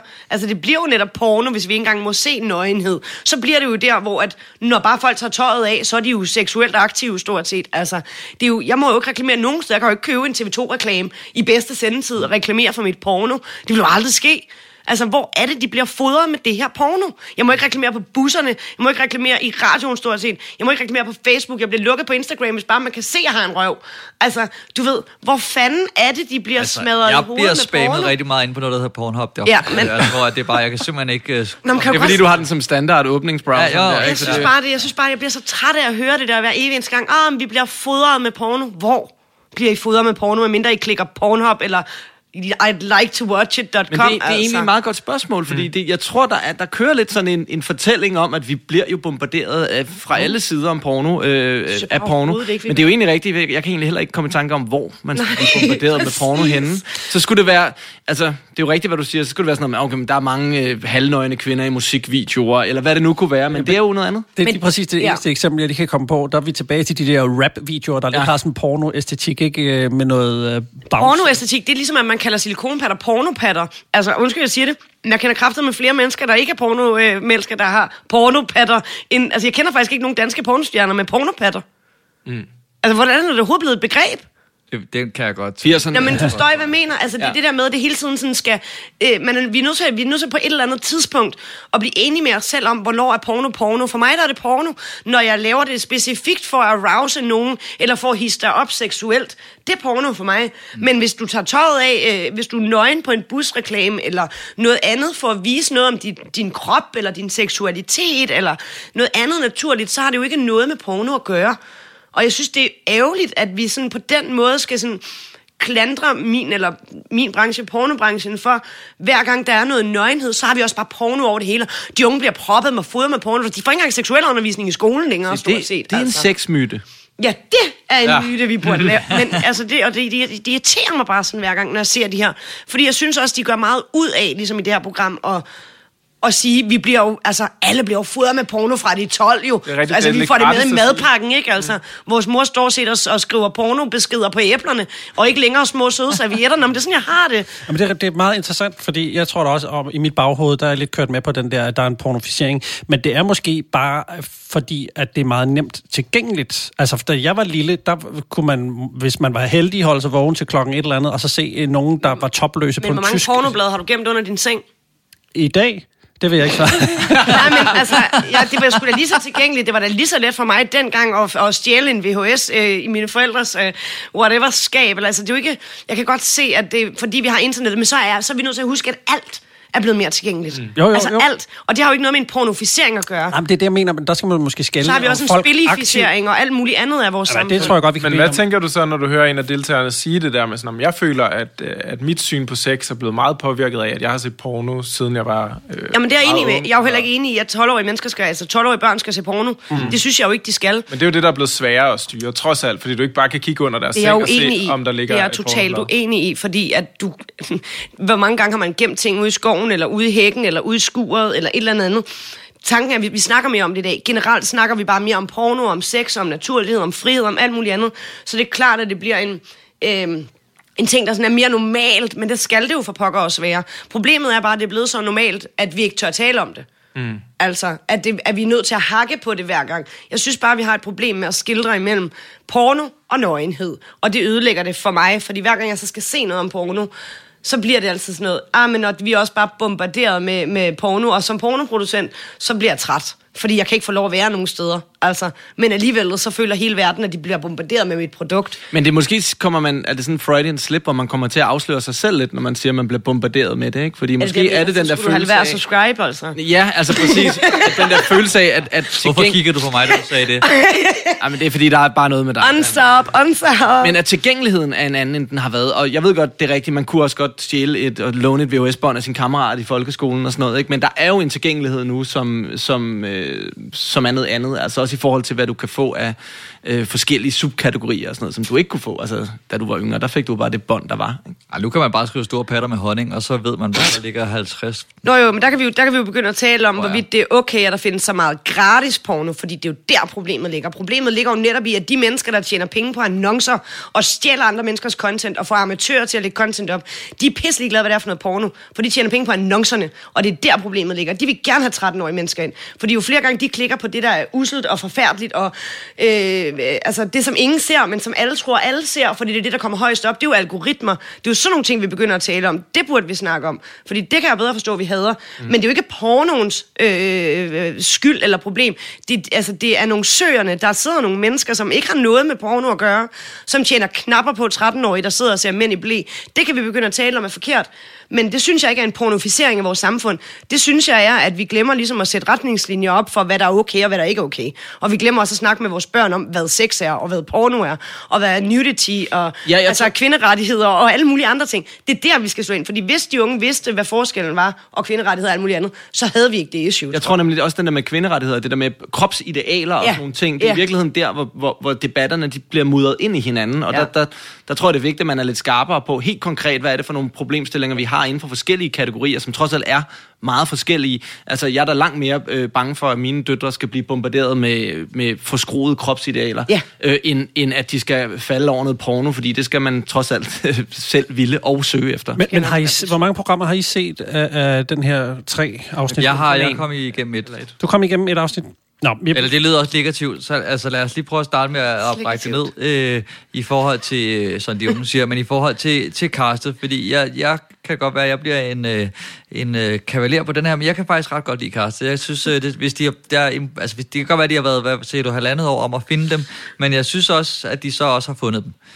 Altså, jeg synes, jeg kan godt lide for det første, at de er de her mellem 24 og 30 år, så de har sådan nogenlunde samme udgangspunkt og har haft samme, genkendelighed og tilgængelighed i deres opvækst, ikke? Altså, jeg synes nemt, man kunne have puttet en dame på 63 ind, og så havde det ikke været et helt andet program. Ikke fordi det ikke havde været spændende, men så var der også haft en generation. Kan vi få Judith med her? Ja, det kommer ind på, hvad det er for en 63-årig dame. Jeg tænker bare, at det her også taler bedre til den målgruppe, som jeg forestiller mig, at de forsøger at ramme, og jeg synes også, det er rart, at det ikke er, nogle 16-årige hormoner i en menneskedragt, men det er nogle voksne mennesker, der har udviklet frontallapper og alt det der, som har en mening, og så man har, jeg kan godt være, jeg har overtænkt det her, men at man så også har fundet nogen fra så forskellige steder i samfundet, det kan jeg faktisk godt lide. Og der ved jeg ikke, om jeg føler, at jeg står lidt alene med den. Men jeg tænkte meget over... Hvordan er de forskellige... Altså, jeg kan ikke se, hvordan de er forskellige steder for samfundet. Jeg kan bare se, at det er nogen, der er cirka lige gamle. Det synes jeg, man får både af deres fag, men også af deres holdninger og deres... Ja, det var der, hvor jeg måske havde ønsket mig, at der var lidt mere forklaring om dem, og hvad for en baggrund de kommer med, for at have de holdninger, de har i første program. For man tænker ikke, at det kommer. Nu har jeg ikke set mere, men det vil jeg håbe, at der kom lidt mere...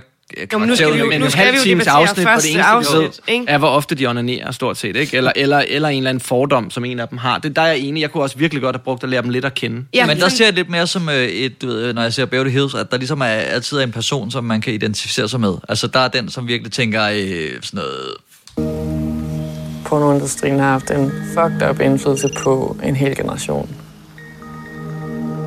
Når man er i pornoindustrien, så skal man enten virkelig ignorere sine egne gode værdier rigtig hårdt, eller så har man bare nogle værdier, der er lidt off. Jeg har fordomme om, at det handler mere om at tjene mange penge rigtig hurtigt, end at det handler om de mennesker, der er involveret. Og så er der også dem i en helt anden boldgade, som er sådan noget med, jeg håber bare, de er glade, og det ser meget fedt. Og altså, så der er både hende... den sure hipster, ikke? Og så er der dem, der er totalt lalleglade. Der bare tænker, jeg skal bare se noget porno. Ja, det er det, jeg mener. Bare tror på, altså, der er, som jeg også synes er ret godt fundet, fordi han er ret ærlig. Jeg er en fuldstændig ukritisk forbruger af porno. Jeg ser lige præcis det, jeg har lyst til. Jeg tænker overhovedet ikke på, hvordan det er produceret. Når jeg køber tøj, så spørger jeg heller ikke, hvordan tøjet er blevet produceret. Når jeg generelt bare forbruger alt her i verden, så forholder jeg mig meget, meget sjældent til, hvordan de ting, jeg forbruger, er blevet produceret.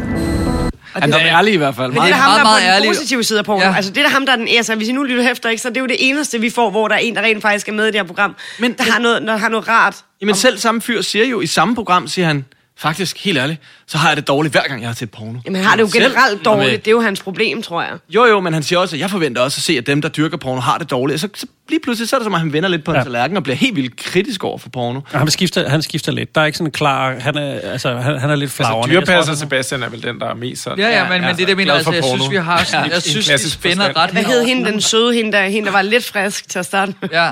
Hvad er det, hun hedder? Jeg kan ikke huske. Der er en af dem, som... Det er hverken runneren, eller... Det er hende, der står som selvstændig, ikke iværksætter. Der er en iværksætter, og så er der... Er det hende med det lyserøde hår? Der er kun en kvinde, der er positivt. Ja, men hun lyder meget frisk, lige indtil hun bliver lidt for meget influeret af de andres dårlige liv. Altså. Det er også fordi, at der kommer lidt til at være en overvægt af negativitet. Jamen, det kan også godt være i forhold til casting, at man ikke har haft så mange at vælge imellem, men der kommer en overvældende negativ stemning omkring det her. Og det er lidt som at være på folkeskole, lejrtur eller rustur på sit universitet. De der, som stiller sig over hjørnet med armen over kors, de kommer til at fylde rigtig meget. Og det synes jeg også, de gør her i det her program. Men det synes jeg også er, fordi de starter med at tage hen på den der sexmesse. Ja. Hvor de skal se det der live show, hvor der jo tydeligvis også er nogle ting going on, der i hvert fald, hvis ikke man kender konteksten, kan være vildt svært at forstå det der, men de lige pludselig har sex med en, som man ikke hører dem snakke med, og det er jo der, de så også begynder at overbevise ham, der stakkels dyrepasser Sebastian, der egentlig bare gerne vil have det sjovt på sexmesse, om at det er noget forfærdeligt noget, de har rodet sig ud i alle sammen, ikke? Ja. Jeg synes bare, er det bare mig? Eller er vi ikke over grænsen nu fra porno til prostitution på en eller anden måde? Hvad? Er vi ikke lidt gået over i prostitution lige nu? Nej, de taler ikke for det. Jeg synes, Rebecca og Fia er meget negativ, og jeg synes, det er super fjollet at stå og sige, at det er prostitution, fordi det har intet med prostitution at gøre. Porno, det er noget, man står og laver op på scenen. Prostitution, det er, hvis hun tog penge for, at han skulle komme op, og de skulle stykke sex op på scenen. Så jeg synes overhovedet ikke, man kan tillade sig at sammenligne de to ting. Jeg er virkelig træt og forfærdelig. Altså, det rører ikke noget rart i mig. Det frastøder mig helt vildt. Jeg synes, det er meget, meget mærkeligt. Men jeg vil også give dig ret i, det her var også scenen, der måske vendte bøtten lidt for mig, fordi indtil da havde jeg der synes jeg egentlig, at når de kom ind og mødte, du ved, starter med at skulle møde en pornoskuespiller slash instruktør, der skal lave en scene, der synes jeg egentlig, at de har en meget fed nysgerrig tilgang, hvor de lidt agerer seernes venner og stiller nogle spørgsmål, som altså jeg kunne have fundet på at spille sådan lidt om, er det ikke herremærkeligt, eller du ved, altså det kan jeg meget godt lide, og så begynder det netop at blive mere og mere negativt, og hende, den mest største modstander af det, får lidt mere og mere magt, som om, at du ved, hun har fået de andre til at skamme sig. Ja, det er lidt den opfattelse, man begynder at få, og altså jeg synes de er virkelig et akavet bunch of people, dem der, det må jeg bare sige. Altså, der er ikke nogen af dem, jeg sådan individuelt set ikke bryder mig om, når jeg ser programmet. De er dem, de er, og de er også blevet sat i en sindssyg akavet situation, som det ikke rigtig føles som om, de var klar på, synes jeg, når de står der på det der sæt og kigger, og skal tale med ham der, og sådan helt underligt starstruck, uden at vide, hvem han er. Jeg får sådan følelsen af, at de er gået lidt for meget sådan i det der med, at vi vil gerne overraske dem, og vi vil gerne have deres umiddelbare reaktion også på hinanden og sådan noget, hvor jeg tror egentlig, jeg ville have fået en federe oplevelse, hvis de havde kendt hinanden bedre, da de var taget afsted, og selv havde været mere med til at planlægge turen, fordi det bliver sådan lidt, som om det hele er sådan lidt et overgreb mod dem på en eller anden måde. Som om hele formålet bare er, at de skal blive forskrækket, og det er sådan lidt, okay, men det er jo ikke sjovt i 5 programmer. Altså, jeg vil egentlig gerne følge dem i 5 programmer, hvis de bare selv var lidt mere med på det, der skete, og hvis de var lidt mere nysgerrige til det, og jamen, de må gerne være kritiske, det synes jeg også, der er alt muligt grund til, men man vil bare gerne have flere sider af sagen, det hele bliver sådan lidt mærkeligt, altså. Ja. Jeg er på samme bølgelængde som dig, Dan, fordi jeg synes egentlig, nu når vi hører, hvor stort problemer de har haft med at caste det her, jeg synes, det er et ret fornuftigt cast, fordi de har nogle roller, altså, og hende Fie, som vi hørte et klip på før, som måske er den lidt frelste type, kan vi måske sige det. Altså, hun stiller kritiske spørgsmål, og hun tør gå i kødet på en eller anden stor porno-instruktør i toeren og afsnit 2. Og jamen, hun gør det, den rolle skal gøre. Og så har vi ham, Sebastian der, som ikke er bange for at sige, at han spiller meget pæk, og det synes han bare er mega fedt. Fred være med det. Det skal der også være en, der har den holdning. Og ham Ulrik, han er sgu også meget åben og siger nogle vilde soundbites, men altså, det er rigtigt, han er ikke sådan helt låst fast på, hvad det er egentlig, han mener. Men sådan er der jo også nogen, der har det. Så jeg kan meget godt lide cast. Jeg synes, det er fornuftigt løst. Hvorfor er Sebastian så bange for tissemænd? Jeg har aldrig oplevet, ikke engang en figur i fiktion, være så bange fordi ham der Rocco der, eller hvad han hedder, han er det. Det er jo så sjovt, og det er jo næsten bedårende at se ham stå og kigge på ham pornoskuespilleren og instruktøren der, og bare sådan... Han er jo bare fan af ham instantly. Altså, han kommer ind, og de har samme tatoveringer, de bliver skaldede. Sebastian der er noget mindre, men han står og kigger op på ham der, som om han er næsten forelsket, eller i hvert fald meget fascineret af ham. Det er godt tv. Må jeg spørge Denise om noget? Det er bare lige i forhold til de der personer, vi bliver præsenteret for. Ham der, han hedder Rob et eller andet, og er svensk, tror jeg. Kender mig. Og vi møder også hvor var hun fra? Og Sverige. Der var 3 fra Sverige, og 1 fra Spanien, ikke? Så vidt jeg kunne se. Men hende der Talia... Nej, ja, hun er så østeuropæer. Ja, hun er fra Litauen eller et eller andet, ikke? Jamen, det var det, jeg siger. Men det var bare det, jeg vil bare høre. Er det sådan nogen, du kender, eller ved, hvem er? Eller? Nej, det er det ikke. Og det er jo, altså, det er jo det, som jeg prøver at sige, at pornobranchen er meget stor. Og der er jo, altså... Det er en lille smule svært at forklare. Men altså, der er jo den del af Sydeuropa og Østeuropa, er ikke det, jeg kender ved pornobranchen, er ikke den del af pornobranchen, jeg er i. Den del af pornobranchen er en pengemaskine. Altså, det var det, som jeg prøvede at forklare, at det bliver i virkeligheden lidt ærgerligt, at man skal undersøge og formidle noget om porno og få folks blik på porno, når os, der er i porno, stort set ikke engang kender det her. Fordi det er sådan et mixture af prostitution og porno, der foregår dernede. Ligesom de der scener med, hvor vi har... og de betaler ikke noget af det hele, ikke?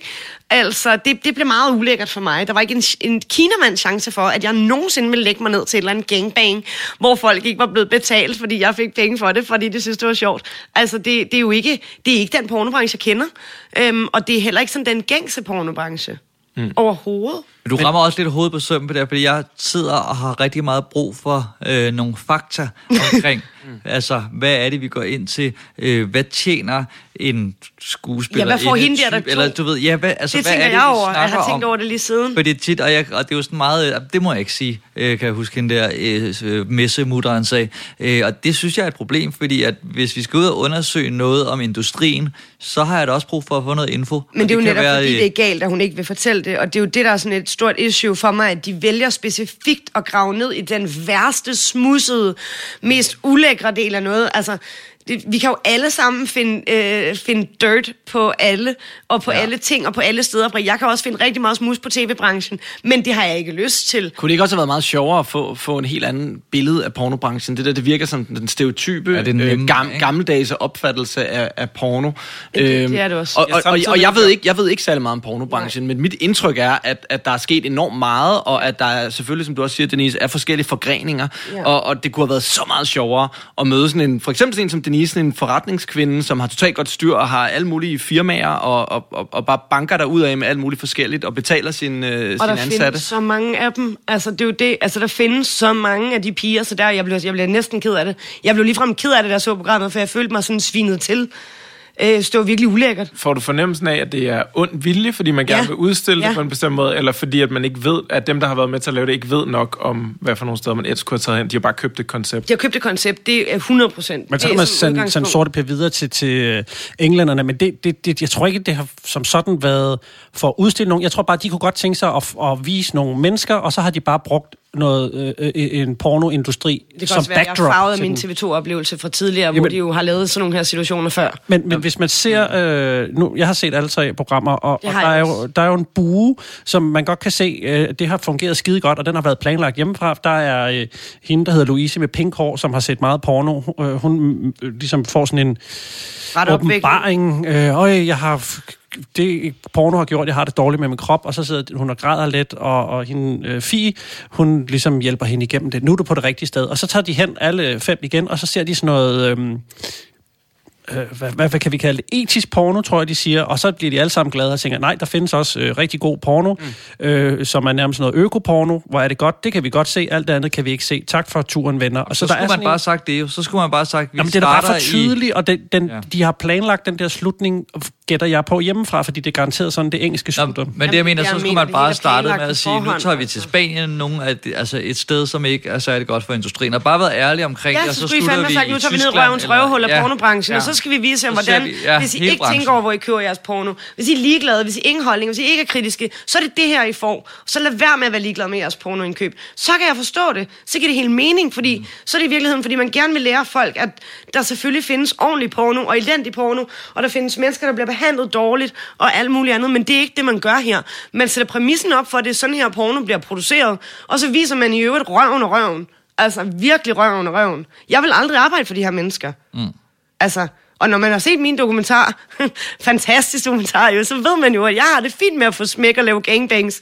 It's not a problem. Men jeg vil aldrig gøre det i de settings. Med, altså, for eksempel, når man arbejder for Kink.com, som også er med i den her dokumentar, jeg var med i, der bor man altså også i, ligesom man ser jo i det her program, jeg ved ikke, hvad for et afsnit af dem det er, men der ser man jo, at de bor der. De bor i det her studie her, eller de har et lille værelse. Det er altså meget normalt, at man har det, og det er jo pisseflinkt af ham at sørge for at stille et værelse til rådighed, så jeg sparer penge på et hotelværelse. Altså, det er jo ikke negativt. De får det til at lyde, som om han er sådan en gammel creep, der udnævner, at det er også smart, så har han dem rigtig låst her, så det kan komme nogen. Altså, sådan er det jo ikke nødvendigvis. Altså, hvorfor er der nogen, der spørger hende, er det fedt at bo her, eller du ved, hvorfor bor du her, sparer du nogle penge, eller du ved, hvor længe er du her så i gangen? Det spørger hun jo om, har du det godt med det her? Og så siger hun, ja, det har jeg. Ja, det tror jeg ikke på. Jamen, det er jeg mener, der er ikke nogen... Der har de ikke lyst til at være sådan... have en eller anden form for journalistisk tilgang, men det har de hver gang, de skal være negative. Men de har ikke lyst til sådan at sige, gud, det er da egentlig meget fedt. Men altså, eksempel, hvad skulle du ellers have brugt af penge på udgifter på det her? Men der hvor de er hos ham, manden, hvor de laver det her gangbang, eller bukkake, som de kalder det. Som også er helt sygt. Der er det bare så tydeligt sat op, og også programmet siger, nu skal vi virkelig se det værste sted. Fordi du nævnte også før, musikken er sådan noget med gyserfilm, sådan noget nærmest sådan noget nåle... det er faktisk ret jeg synes faktisk, at afsnit 1 var decideret...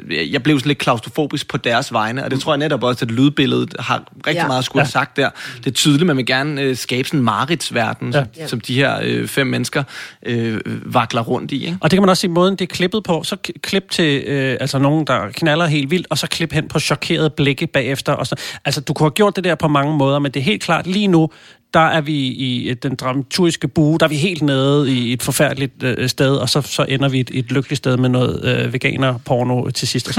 Altså, det er bare for tydeligt for mig på det, men det kan godt blive lidt ærgerligt over. Og jeg forstår ikke, hvorfor vi altid skal tale om unge piger, for det er altid meget vigtigt i de her programmer, at vi skal... Nu har vi lige haft Olivia 6 minutter, der handler det om en ung pige-fantasi. Så er vi i den her situation, det værste sted med gamle mænd, der handler det om en ung pige. Altså, MILF-porno sælger bedre end ung pige-porno, så hvorfor er det, vi ikke tager op, at der findes masser af 38-årige lækre skinker, der elsker at sprede benene på film? Hvorfor skal vi ikke snakke om det? Hvorfor skal vi ikke snakke om alt det power, det giver dem? Alt det pussy power? Alt det... Altså, hvorfor ikke som ved, hvad de hvorfor ikke det i stedet for? Ja. Hvorfor skal vi hele tiden tale om, at det er en eller anden 18-årig pige, der bliver udnyttet af en fed gammel mand? Det synes jeg bare er så irriterende. Så det er træls. På godt gammeldags jysk. Det er super træls. En lille ting i programmet, vi også lige skal nå at runde, inden vi skal prøve at give nogle formentlig slattende pikkemand. Så det der, hvad synes I om den der lille, jeg kan lige spille et lydklip, men altså hver gang de har været ude, eller ikke hver gang, men det er ligesom et element, en lille ø i programmet, at de har været ude og opleve noget, og så har de den her sådan lidt rugagtige debatgruppe. Når jeg tænker på det porno, vi så hos Rob, altså det de lavede i dag, og alt det porno, jeg har set i hele mit liv, så må jeg igen bare konstatere, at det er faktisk lidt kedeligt i forhold til at have sex. Det var totalt stereotyp porno. Hun var så lille. Ja, altså, og så tynd, og han var så stor. Det var sådan virkelig den der sådan, stor mand tager lille pige. 90% af porno, det er bare et tal, jeg kaster op, er på en eller anden måde voldeligt eller dominerende over for kvinder. Det er umuligt ikke at tage det ind. Ja, men jeg synes også, det er vigtigt at sige, at det er ikke pornoens skyld. Altså, pornoen bliver lavet, fordi der er forbrugere, der forbruger det. Så helt sikkert. Altså, men det er, sådan, det er jo noget, der forstærker hinanden. Absolut. Sådan, helt sikkert. Ja. Lad os lige se bort for alt, hvad vi lige har hørt af sandhed. Så, hvad synes I om, hvad skal man sige, selve det element, at man ligesom, fordi det er noget, jeg godt vil rose programmet for, det er, at det ikke har en eller anden akavet vært. Altså, jeg kan godt lide endelig, at det er ligesom, at de bare har fået dem til at agere værter og stille spørgsmål til hinanden, og det er enormt svært at få sådan noget til at flyde naturligt. Men hvad med en ikke-akavet vært, som har kunne stille dem nogle gode spørgsmål? Man kunne for eksempel have taget Olivia med. Det havde været genialt. Ja. Okay, nu har vi selvfølgelig en god psykologi. Har du ikke en kæreste, Dan, du jeg synes faktisk, Olivia? Men jeg synes faktisk, jeg synes, det er, at de har fået dem til at interviewe hinanden godt, hvis man kan sige det. Jeg er 90% enig cirka. Jeg ved det selvfølgelig ikke. Det er bare et tal, jeg kaster. Det er bare et bud. Da jeg så den her seance i første program, så tænkte jeg, okay, vi er altså mere over i reality-genren, end vi er over i dokumentargenren i hvert fald. Fordi det er jo sådan et greb, man kunne se fra et eller andet Paradise Hotel, hvor de skal sidde og kan ikke prøve at snakke om det her. Det er jo klart en plantet samtale, der er sket, der er stillet op til det. Nu skal I snakke om det her. Så på den måde, så tager det meget af det der dokumentaristiske af for mig. Og derfra, okay, vi skal se en historie med nogle mennesker, som vi har planlagt på forhånd. De vil jo gerne lande i den der mellemting mellem reality og underholdningsprogram, ikke? Den der eksperimentgenren på en eller anden måde, ikke? Som DR3 jo virkelig har slået sig selv op på, ved netop at tage nogle almindelige mennesker og sætte dem i en akavet situation, men de høster ikke rigtig frugterne af det, i hvert fald ikke i første afsnit. Altså, jeg føler ikke, at de bliver klogere, jeg føler heller ikke, at jeg bliver klogere af at se afsnit 1 i hvert fald. Nej, jeg gør så heller ikke. Det havde jeg heller ikke forventet. Jeg føler, det er en masse fordomme, som bliver bakket op af de locations, man har udvalgt. Men du får også fornemmelsen af, at det ligesom skinnerne er lagt på forhånd. Det er ikke nogen, der tager ud på en eller anden oplevelse. Det er, altså, nu skal du se det her, nu skal du sige, det er klamt, nu skal du se det her, nu skal du sige, okay. Altså, på den måde, så er det sådan lidt, der er ikke den her rejse, altså, skabelonen er bare lavet, og nu skal vi så se nogle danskere ind i den i stedet for. Det er det, der jeg ender tilbage med, der er det største problem for mig. Mm. Det blev ordene. Afgørelsen stund er kommet. Altså, jeg kan godt prøve at lægge ud, men problemet er, at alt det, jeg ligesom har tænkt og skrevet, har du, Denise, fuldstændig smadret til jorden. Men hvis jeg skal starte med de positive ting, så synes jeg jo som sagt, at castet er ret godt fundet. Jeg synes, de er dejligt forskellige. Jeg synes, de er gode til at sætte ord på deres holdninger, og jeg synes faktisk, de fungerer meget godt i det samspil, på trods af, at de er så forskellige. Og så vil jeg egentlig også gerne give det point for at være overraskende lødigt. Man kunne sagtens have lavet mere sensationsting med at bare se mere sex i virkeligheden, og der synes jeg faktisk, de har egentlig skulle styret meget godt udenom de værste scener. Så er problemet jo lidt, for jeg synes jo faktisk også, at det her er et vigtigt emne, og jeg havde egentlig håbet på, at det var et lidt mere undersøgende program, hvor man tog nogle folk, som var voksne og kunne tænke, og som var vokset op med det her, tage ud i verden, stille nogle spørgsmål omkring porno, undersøge den lidt og få noget nuanceret. Men det viser sig så bare, at man er gået direkte ned i narkobulen og fundet det aller værste. Det er jeg rigtig, rigtig ked af. Og så savner jeg super meget noget fakta. Altså, jeg synes ikke, der er noget, der bliver kastet en masse tal op for at bruge hendes ord. Og jeg synes ikke, når de kommer ind til en scene, jeg ved ikke, hvad jeg skal forholde mig til, fordi det kunne lige så godt være Kirsten og Jørgen, altså som de bare har fået lov at besøge. Altså, der er ikke sådan noget, det her er, Heimer, han har produceret ekstra antal pornofilm, og hun får de her penge, eller whatever. Jeg tror, altså, efter hvad du har sagt, så tror jeg næsten, at jeg vil trække mig ud igen. Det synes jeg med. Så jeg tror, jeg hiver det helt. Jeg var op omkring og tænkte, jeg synes egentlig også, det var flot filmet og sådan noget. Jeg var op omkring sådan 4 stjerner, men altså, jeg synes også, jeg føler mig snydt nu langt nok til, at jeg godt vil trække den ned på 2. Nå, okay. Det synes jeg fører folk bag lyset, faktisk. Og det er slet ikke det nuancerede billede, som jeg egentlig troede, jeg fik. Er det baseret på afsnit 1, eller på det er baseret på afsnit 1, okay. Ja. Jeg er lidt skuffet over, at når de siger, altså alt det, de siger i starten, ikke passer. Altså nu tager jeg så også bare dine ord for gode varme, men du er trods alt også en ekspert herinde, ikke? Det skal man passe på med. Ja. Nå, men altså, så vi kan også... Ja, vi kan også lande på... Jeg tror, jeg holder mig til de 2 efter det der, fordi så er det jo nemt at lave fjernsyn, så man bare kan påstå ting. Jeg vil også give det 2 stjerner, og jeg har det fuldstændig med det her egentlig, som jeg havde det med Olivia-programmet. Jeg kan godt lide værterne. Jeg ville ønske, de var sat i en ramme, der var mere interessant. Så jeg kunne godt finde på at se videre, for at se, om der kom et afsnit, der var mere, som jeg kunne håbe på. Men jeg synes, det er rigtig ærgerligt, at det skal starte på den her meget forvirrende måde. Også med, at de bliver sat i sådan en sexshow, som absolut ikke er det, jeg forbinder med porno. Jeg har ikke nogen interesse i, hvis jeg skal se et program om, hvordan den porno, jeg nogle gange ser, bliver produceret, så vil jeg da ikke have, at de skal starte med at tage hen til et eller andet psykogrænseoverskridende sexshow. Altså, det synes jeg er vildt dårlig planlægning. Og en dårlig start på programmet. Det er jo næsten kedeligt. Jeg er meget enig. Jeg tror også, jeg ligger på omkring de der 2 stjerner. Jeg synes, programmet har jo nogle kvaliteter, sådan rent sådan tv-mæssige kvaliteter omkring, altså specielt når man lige har siddet og set Olivia og sexmyterne. Men der er nogle etiske ting her, som jeg synes er svære at komme over. Jeg synes egentlig bare, det bliver kedeligt, og det bliver... som jeg også har sagt, det er noget med bare at opfylde alle de... negative tanker, vi i forvejen har om en branche, som der er blevet trampet meget på, og jeg synes, det kunne være så meget mere interessant, hvis man startede et andet sted, eller havde delt dem op i 2 hold, så I kom over på en low-budget produktion, og en amatørproduktion, I kom over på, du ved, Harvard inden for porno, eller et eller andet den, det kunne være et nyt take, som kunne have været interessant, fordi jeg synes, når det bliver slibrigt, der får jeg det bare sådan, jamen, hvorfor gør I det? Er det fordi, at så hvis man zapper forbi det på TV2, så bliver man hængende? Jamen prøv at høre, hvis jeg bare bryster, så går jeg bare ind på Denises hjemmeside. Altså, du ved, jeg behøver ikke det slibrige for at blive hængende. Altså, og jeg synes, at igen mangler motivationen og sådan et klarsyn om, hvad er det, vi vil opnå med det her program. Så jeg lander også på 2 stjerner. Ja.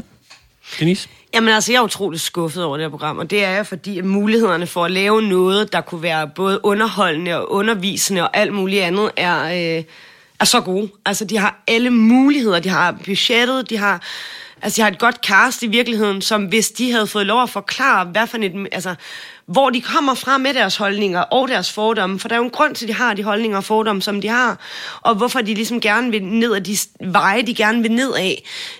Og det synes jeg er super ærgerligt, at man ikke får lov til. Så jeg synes bare, det bliver sådan et skudshow på pornobranchen i virkeligheden, hvor man prøver at finde det værste af det værste, man kan finde om nogle mennesker, og så udstille det på tv, og så få 5 mennesker til at sætte sig ned og have det dårligt over, at de har et behov, som er helt naturligt.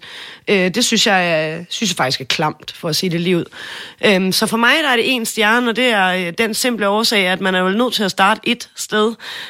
Så det er det, de får. Jeg synes, det er et sørgeligt program. Jeg synes, det er et virkelig sørgeligt program, og jeg bliver rigtig, rigtig ked af, at det overhovedet får lov at blive sendt. Men jeg synes, at castet er både sjovt, og sådan, de er friske, og de vil gerne, og de er fandme ærlige altså, om deres egne holdninger. Det er så bare ærgerligt, at der ikke er nogen faktatjek på de ting, som de fortæller, og som de selv mener er fakta på en eller anden måde.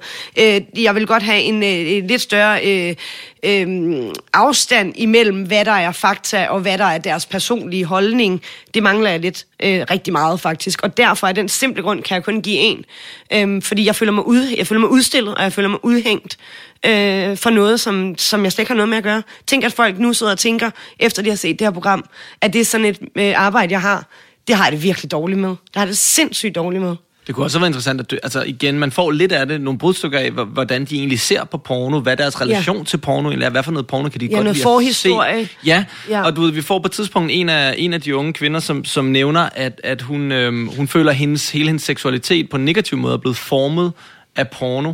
Det synes jeg kunne have været vildt spændende at udfolde noget mere, få sat nogle flere ord på. Ja. Altså, så kunne man måske også bare have lavet et program, hvor de bare var 3. Altså specielt hvis de har svært ved at caste. Og så fået 3 meget forskellige synspunkter, så det hele lige kunne have blevet strammet lidt op. I forhold til, hvad de forklarede, de gerne ville, dengang de var ude med det her casting-dokument. Altså, så synes jeg ikke, det er det, de har fået ud af det. Det må sgu jeg indrømme. Det bliver i hvert fald spændende at se Morten forsvare de 6 stjerner. Jeg er sprækskala, det bliver 7. Nej, altså, jeg har jo ikke samme aktier i industrien, som du har, Denise. Så jeg føler mig ikke sådan stødt på samme måde. Samtidig, når jeg sidder og ser det, så har jeg heller ikke tænkt, nu har jeg overblik over hele pornoindustrien. Altså, jeg på ingen måde bildt mig ind, at det her er et retvisende billede, og jeg har ret hurtigt tænkt, at det her er et backdrop til en historie om de her unge mennesker. Jeg synes faktisk, det tager et tema, som det dog ikke kommer helt i mål med. Det her med, kan man se for meget porno og få, eller nogen, der får et billede af, at det her er virkelighed, ligesom, at man tror ikke, at man er Bruce Willis, fordi man ser actionfilm, men åbenbart så de her piger, de tror, at de skal være på en bestemt måde, fordi de har set en masse pornofilm.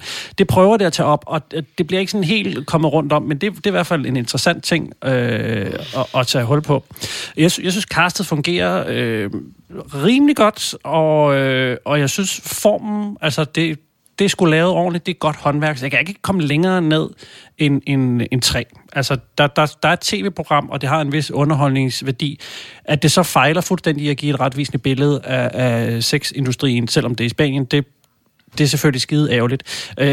Og ja, det er løftet nærmest 1 til 1 af et britisk koncept, det har jeg det også dårligt med, og det er manipulerende ud for den måde, de sætter det sammen på.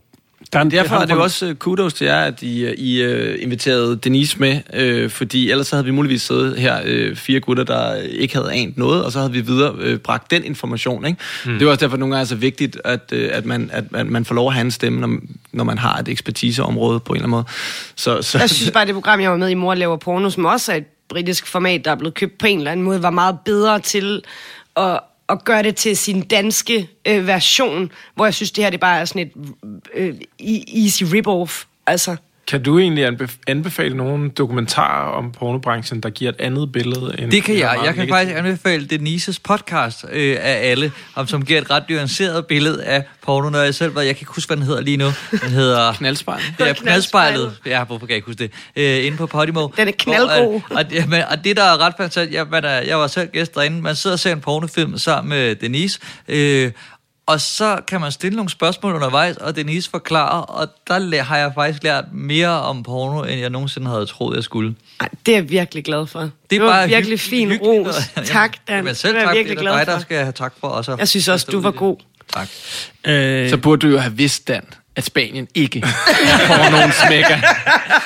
Vi så en film. Nu hvor du er så woke. Hvad så vi egentlig? Vi så sådan en, hvor at du sagde, det gider hun sgu ikke rigtigt, kan jeg godt se på hende. Jeg kan se det der, det er fake. Ja, det var er et eller andet. Svære rigtig ofte. Ja. Men der må jeg lige høre den oplevelse der, hvor du har siddet, og det er dig, der har fortalt Dan, at det er fake i den der pornofilm. Det var vel ligesom dengang, han fik at vide, at julemanden ikke... Ja, han så sgu noget skuffet ud. Så tror jeg, at vi skal videre. Men det var jo simpelthen vores 60-afsnits jubilæum, og det kan da godt være, at programmerne ikke scorede topkarakter, men det synes jeg, gæsterne gjorde. Ja. Og hvis man gerne vil høre og opleve mere til jer, hvor skal man så først og fremmest gå hen? Nu kigger jeg på Kasper eller Frederik. Det er ikke samme sted, tænker du? Nej, det ved ikke. I må også gerne plukke. Man kan gå ind og høre Den Sorte Boks, hvor vi blandt andet har haft Denise med og fået lov at rode i hendes mobiltelefon. Det var rimelig intenst, skulle jeg hilse at sige. Det, specielt hvis man gik ind under billeder og videoer. Der har vi på P3 hver uge besøg af en kendt gæst, som er så modig og giver os adgang til mobiltelefonen. Så laver vi I Røven af, som vi talte om tidligere. Det har vi snakket nok om. Og så laver vi Stream Team 2.0, som man også kan finde i sit podcast feed. Og så skriver vi om film og serier på DR.dk. Og du laver stadig Knaldspejlet? Jeg laver stadig Knaldspejlet. Vi har haft en lidt lang pause, men vi er så småt begyndt at gå i gang igen, og det glæder mig rigtig meget til. Den kan man høre på Podimo. Og så kan man selvfølgelig finde mig på Instagram, og allerhelst vil jeg have, du finder mig på DK Webcam. Så lad det lyde herfra. Og så apropos, der har jo været en lang pause, det har der også været for os. Ting begynder at åbne igen, det gør biografen også, og derfor har vores kære sponsor Boxer smidt nogle biografbilletter efter os, som vi har fået lov at udlodde. Hvordan skal vi gøre det? Jeg tænker, at også fordi det er noget måske info, jeg selv kan bruge, hvis man går ind på vores Instagram-profil, så laver vi et opslag, og det er der, når du hører det her. Og så skal man bare skrive, hvis du vinder de her billetter, hvad for en film du vil se, så kan det være, at vi får nogle gode tips, fordi jeg røget lidt ud af det der bio-loop efterhånden. Så det er bare det, så trækker vi lod om. Jeg tror, vi giver den lidt ekstra tid hen over sommerferien, og så vender vi stærkt tilbage. Hvorfor vil Boxer gerne have folk gå i biografen? Ja, det skulle jeg så tænke fuldstændig det samme. De er bare pisse søde. Det er Louise fra Boxer, hun giver os alt muligt. Ja, okay, jamen det er da. Jeg har altså også Boxer, vil jeg godt sige. Det er altså ikke nogen reklame, men jeg har faktisk også Boxer TV. Jeg er faktisk rigtig glad for det. Jeg er enormt glad for det. Men det er en god app. Har du der? Okay, nu jeg har appen også. Og ved du, det smarte er, så virker den jo over det hele, så alle jeg har jo mange fjernsyn, og jeg er jo totalt fjernsynsaholiker, ikke? Så kan man jo bare sætte sig med telefon, og så smider man det op på fjernsyn, og det kan man gøre alle steder i huset, og pisse smart. Men du ser rigtig meget fjernsyn? Nej, men jeg har altid fjernsynet tændt. Okay. Fordi jeg ved ikke hvorfor. Jeg kan godt lide at køre det. Jeg arbejder rimelig meget alene. Nu er Ida der selvfølgelig, men ellers arbejder jeg rigtig meget alene, så jeg kan godt lide, at hele tiden sker noget, så jeg som faktisk oftest sådan TV2 eller DR stående bare at køre. Fordi det kunne jo være, at du havde lyst til at komme en anden gang, hvor det ikke nødvendigvis skulle handle om sexmyter og porno og sådan noget. Det vil jeg rigtig gerne. Stop det der typecast. Lige efter jeg sidder og roster for, at jeg prøver 1,5 år at finde en, ikke? Så jeg er endelig. Og det gælder selvfølgelig også til Kasper og Frederik. Ja, nu får I en sidste chance næste gang. Og så gå lige ind og besøg vores nye fine hjemmeside, fjernsynformig.dk. Tusind tak for den gang.